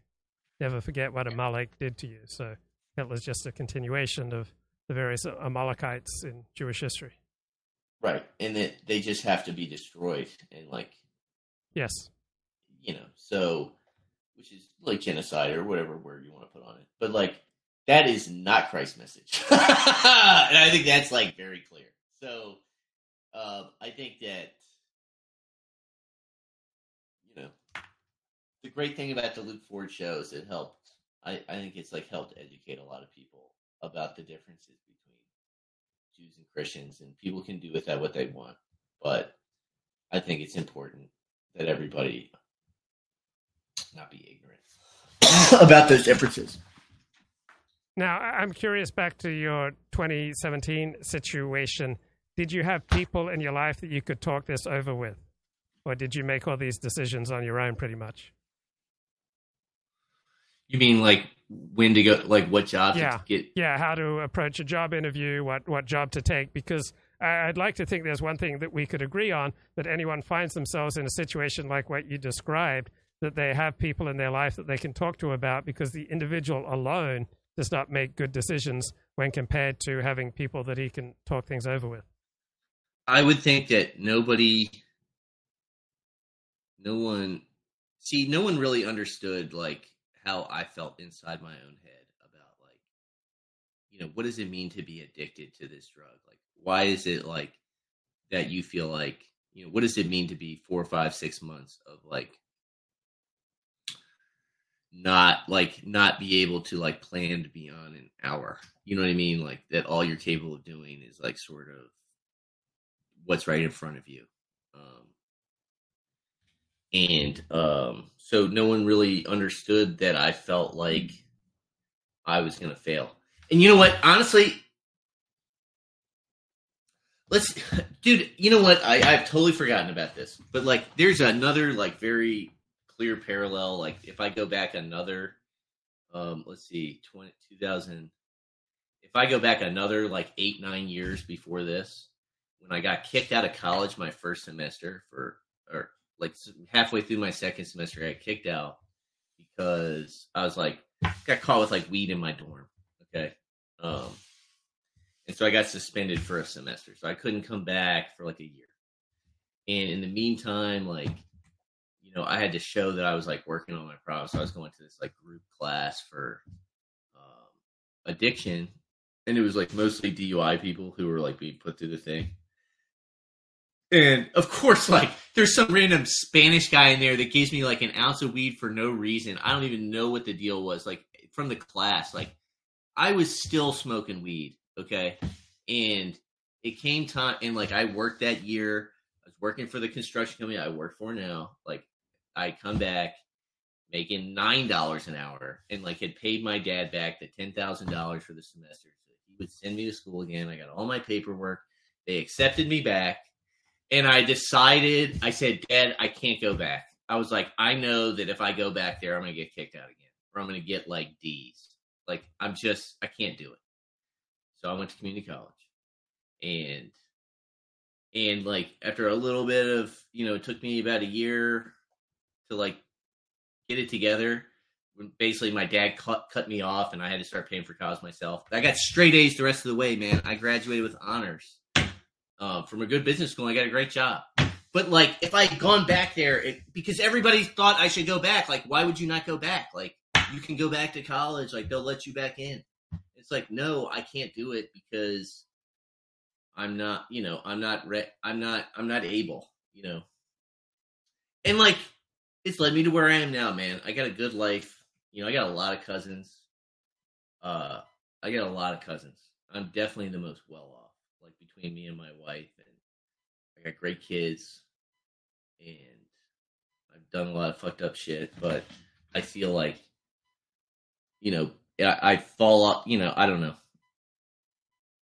I think it's all worked. When I talked about it, it would have been good if you had people in your situation, had people to talk with. I mean, people who have experience with Adderall addiction. So people who don't have experience with Adderall addiction aren't going to be much help to you. It's true. I mean, it kind of happened after the fact, but I like sort of after I started working and, after I left accounting, decided to go work at the construction company, was that I had a cousin who like dealt with addiction, like a second cousin or my dad's cousin, like an older generation. And she told me, and this is like the thing I've like hung on to and like passed on to other people who have dealt with this, is that you can't be 110% of yourself. Like, this Adderall makes you feel like you can be 110% of yourself, but like that doesn't last. That like all you can be is 100% of yourself. Like, and being okay with that, like being okay with like that you can't get it done. And it applies to so many areas of life, like all the hobbies you wish you had, the skills you wish you had, the work that you wish, you had gotten done, or you could do more. You could be better, you could be stronger or whatever, you could be healthier. And it's like, you gotta be comfortable with yourself, and that's like, it's helped me stay clean. Cause it's like, yeah, there's times like I deal with like certain deadlines at work, certain pressures where, I really wish I could get my hands on some of that stuff to like push through it. But then I go, you know what? I just can't. And I need to deal with the consequences of that, or approach approach these situations differently in the future so that I don't get put into corners where like I need to boost myself up like that, And but like I said, man, most people don't. Most people will say, I think, what you say, which is like, do what you need to do to get ahead, and like. No. I didn't say. Really I like didn't a say suggestion. No. I didn't say do what you need to do to stay ahead. Said that if you want to talk about integrity, like consider the consequences for the people around you, such as your family, as well as yourself, and that doesn't mean that you need to operate with full disclosure. I never said do what you need to do, but you should be talking to other people who are in a similar situation as you have. How are you not saying? Yeah, but how are you not saying that? I mean, you are saying like that basically the truth is when it's inconvenient that it can go out the window. At times, there are higher values than the truth, and you believe that too. You don't disclose 100% of everything to everyone you encounter. Truth is one of many values. Truth isn't like but see, truth is not like my opinion of the hat you're wearing, right? Like I think your hat is stupid. It crosses my mind. I don't share it, but like that's not the truth, right? But like, you didn't ask me what I think of your hat. You know what I mean? No, I'm talking about the most embarrassing things that we've ever done. You don't owe that to everyone you meet to list after them the most embarrassing things you've ever done. Sure, but like I think like if someone asks you, and you don't always, you don't owe everyone 100% disclosure. Like I haven't told you. I agree with you. Yeah. That people can't like if they can't like see it, like if it's not like relevant or it doesn't come up, like you don't owe like let me reveal to you things that you never would have known if I didn't choose to tell you right now. Now, like under the cloak of anonymity in this conversation on YouTube and like the history of the conversations that we've had together. It doesn't, and I probably have shared but all of that in like different stories before anyway. I don't, I feel comfortable to share that in this context. In the context of an employer, yeah, I'm not telling you about what happened in college, but like if you're asking me about like why I haven't worked in the last 10 months, I just, whether it's my conscience or something, I just couldn't, I couldn't do it without feeling like you feel, the feeling of feeling transparent, like people can see through your lies. Yes. And then that feeling is projects out, and that's when they know they can't trust you. People see it. People see that reaction. And the pathological liar can shield that. And I don't have that. So I'll give you another example. I'm very public, sex and love addict, being in recovery sobriety for about 11 years. If I share that with someone in the workplace, there are a lot of people who will use that against me. Sure. Agreed. I agree with you. I think that, did they ask you about if you beat off last night? You know what I'm saying? Your relationship with beating off? No, so you don't bring it up. You know what I mean? Yeah. But, if you were getting in a relationship with a woman. Oh, yeah. But if I was the first date. In that context, yes, that you would disclose. You would. Yes. So what I'm saying is yes, my employment history is relevant to my employer, right? It's not full disclosure or it's not over disclosure to need to reckon with the truth of that situation. My CV has a blemish, and I can lie about it and hope no one ever finds out and basically carry that around with me, that guilt and that, because it's a moving forward situation. My fidelity to my high school girlfriend or something is irrelevant to the future. Therefore, it doesn't need to be go back and address. Now, if I was trying to become a recovering alcoholic and I was actively having an affair with my wife's best friend, actively or something like that, I mean, you got to deal with that or you're never going to get clean. Now, you cheated on your wife with your best friend 20 years ago, you kissed at a party one time, and that woman's dead or something, and disclosure in that case, like, how does that help you move forward? I don't, maybe I can see less of a case, but you can't continue to like live in your sin. You know what I mean? Yeah. You can't stay there. So I feel like in this context of like how, what do you owe your employer? I think like I did things in my career that shut me out from that path. Like I fucked it up, and I can like hope a lie will be enough of a band-aid to like keep it alive, but it would not be like a healthy, strong foundation for advancing through that career. And the one that I have now, while it's a different career path and has like different pros and cons, it is on a solid foundation. Nobody cares about things that happened when I was an accountant. You know what I mean? No one cares. It doesn't come up. It's not relevant. So I don't tell anybody. I mean, other than my boss, who's a family friend, but anyway. How many bosses who are alcoholics do you think disclose that to prospective job applicants? Virtually none. Bosses don't disclose their own addictions to potential job applicants. But they're bosses. Like, bosses and employees are not equal. No, but why do you owe more to a potential employer than a potential employer owes you? I don't see potential employers telling potential employees about their own addiction history. I feel like it's like the relationship between father and son. Like, father has his sins, right? Like, every father is not perfect, right? But the son, you hold the son to standards. It's standards of behavior that we might falter to like hold ourselves to. And the son can like fixate on the hypocrisy of his father, or understand that like just because his father's not living up to these ideals don't mean the ideals aren't good in and of themselves. Like, you should be honest. Like, just because your employer's not doesn't mean you shouldn't be, because it's about the health of your mind and soul and career and things. And like,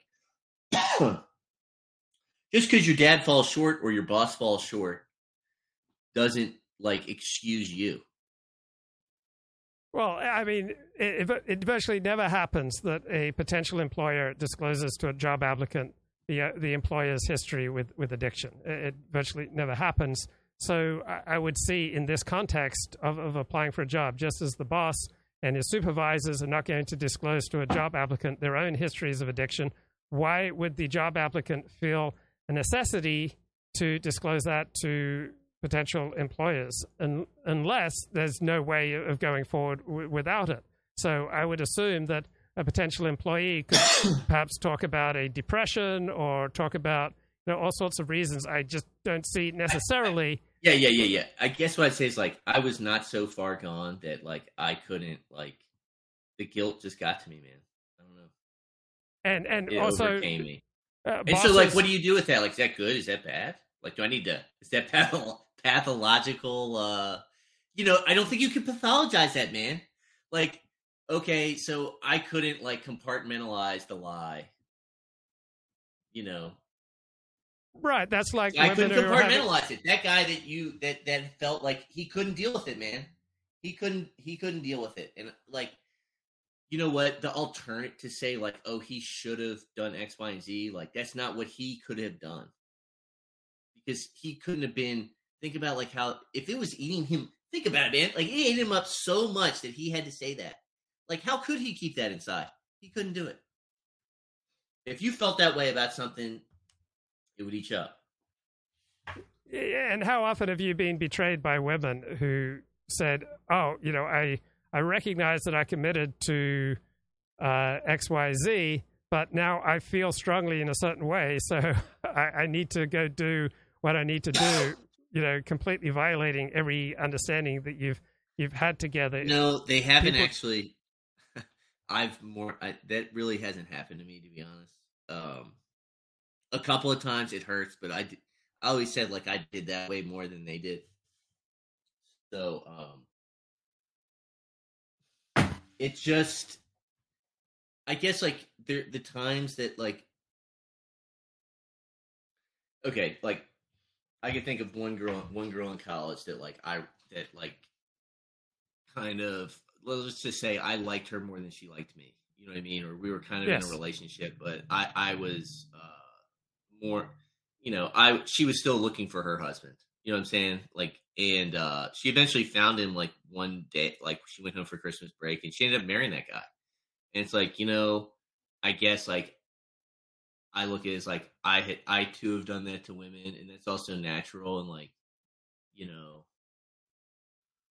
just here's another thing. The way I'm thinking about this, I think one measure of maturity is how much stress you can handle without lashing out at yourself and others. So some of what you're talking about, I think, is absolutely the path of integrity. I think a lot of what you're talking about as well is simply people who have not developed the maturity to deal with stress without lashing out at themselves or others, such as by full disclosure. So I think some situations you're just talking about people who can't deal with the anxiety, and so they want to disclose, even if it wrecks themselves and other people. And what really needs to happen is the person needs a path to reduce their anxiety so that they can make better decisions. And so just because one overwhelmingly wants to get rid of an anxiety doesn't necessarily mean that you should do the first thing that pops into your head. But I wonder if it's sort of this like conversion period where like you basically have so much built up that you do need to like sort of clean house before you can like. Yeah, that's why you should clean house to a sponsor or to someone with more experience in a particular area. You should be absolutely fully disclosive to somebody or to a community of people, and you should not necessarily take it on your own shoulders to unilaterally make decisions on these nuclear issues. You should absolutely get clean with certain people. Yeah, that's great. I think that is like, I think that's right. So who did I have in that circumstance? It felt like nobody because, like I said, like no one could really relate. And like I've had experience. I mean, I guess like I started going to this thing called Celebrate Recovery. It's like a network. They're in. I'm sure. Have you heard of it? I'm not sure. Okay, well, it's like a network. They basically might be like Thursday nights hosted at a bunch of. I've seen them at like evangelical churches. Like Thursday nights, like an AA meeting. We go. There's like a little worship service for like 15 minutes, and then we talk for an hour, like about shit we're dealing with. Like go around the circle, like what's going on, and I did it. I did it because my mom begged me to do it. And how much did it help? It's really kind of unclear. I mean, I think it did help. I couldn't put my finger on it,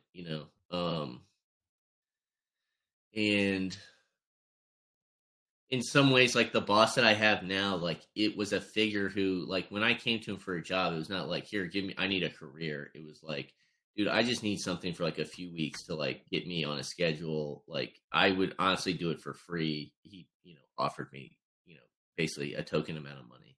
Right. And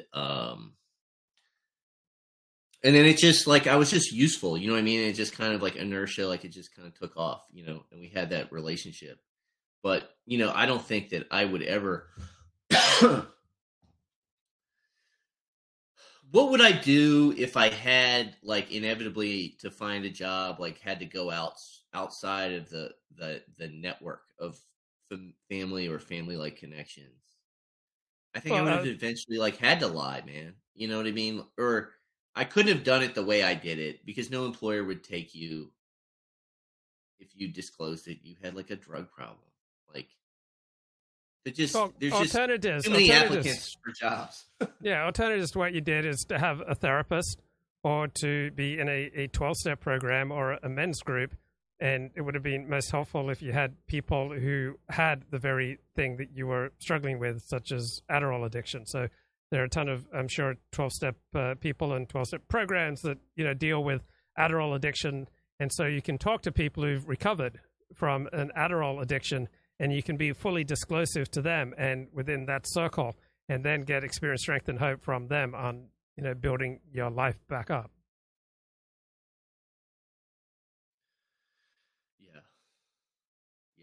And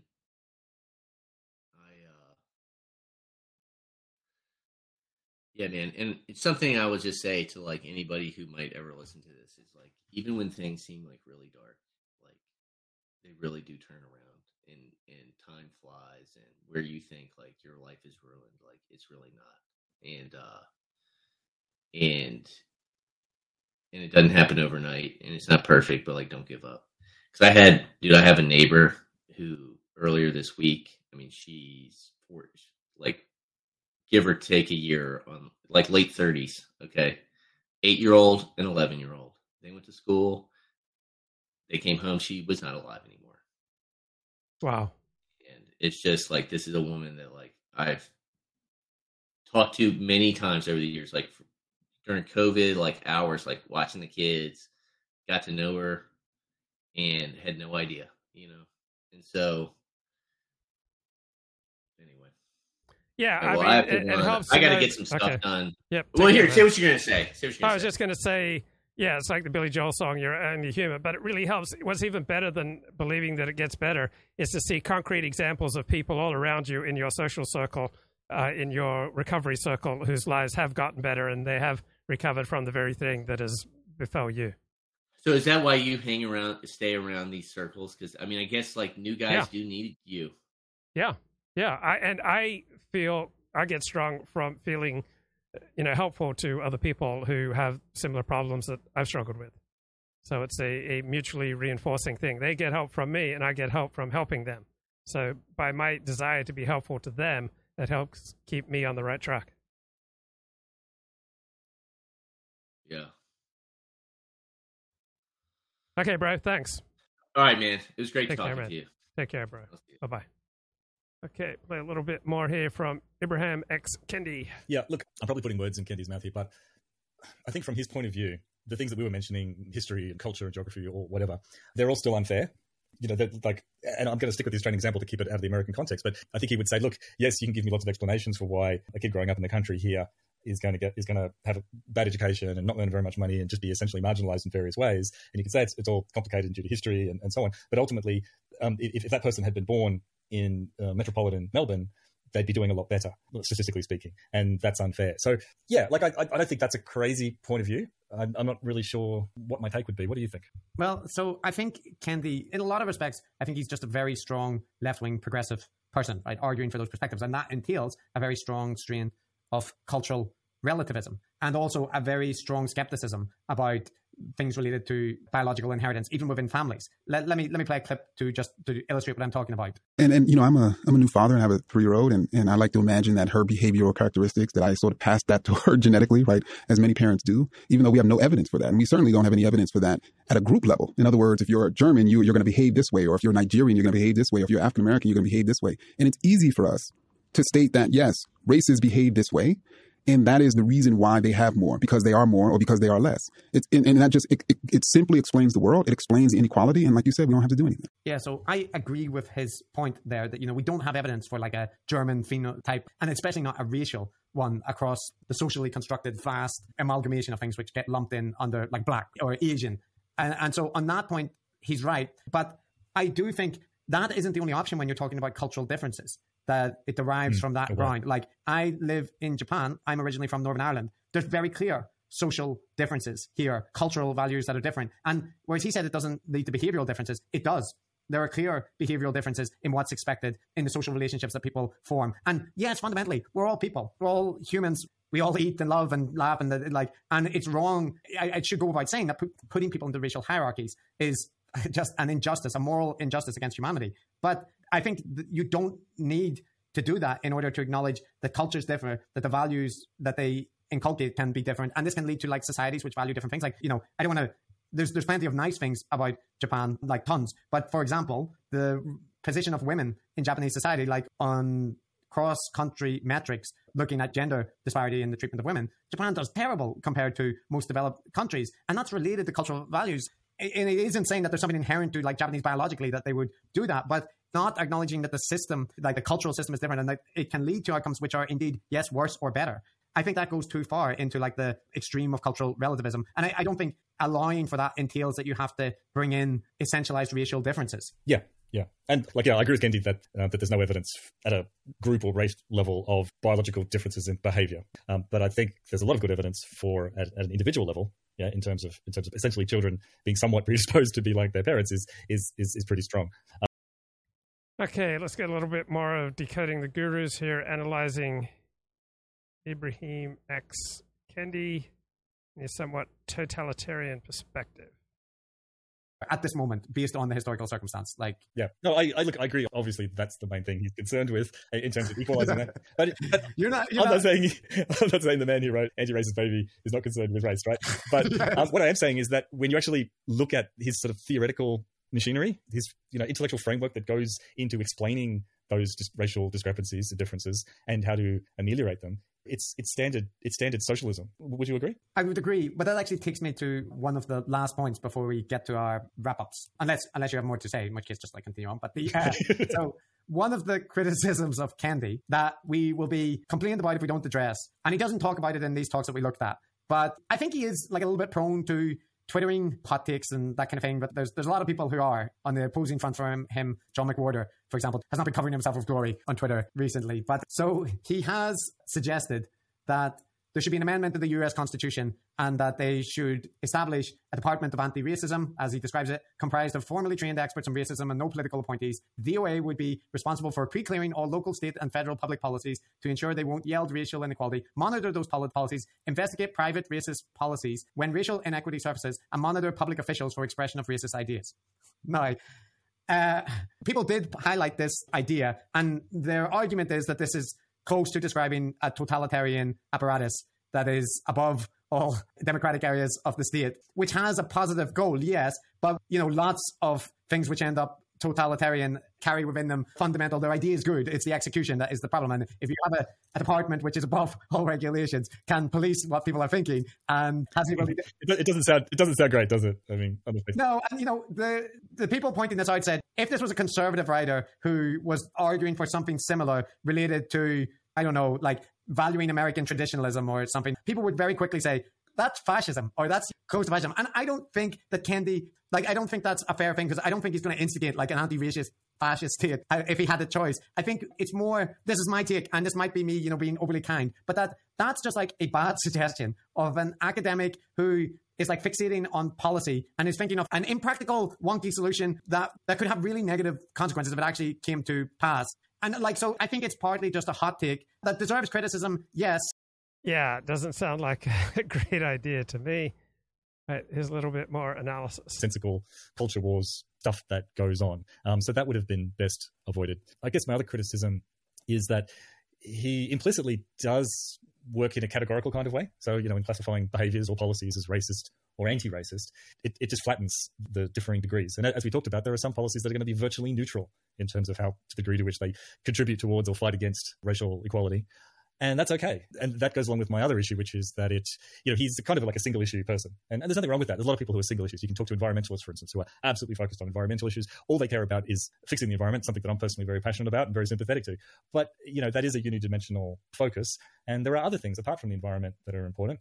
And just like there are other things apart from racial equality that are important. It doesn't mean that those things aren't important. It just means that there are other things that are important too. So when you talk about categorizing things as racist or anti-racist, implicit in that is the idea that anti-racist policies are always good and racist policies are always bad. Whereas just like with environmental issues or income inequality or health and well-being, it's multidimensional. We're trying to optimize things for people in a multidimensional way. So there are, we can have other focuses as well. So those aside, I don't mind where he's coming from at all. I quite like it, even though his definition of racism is being about policies and being about. Okay, a little more critical analysis coming up here.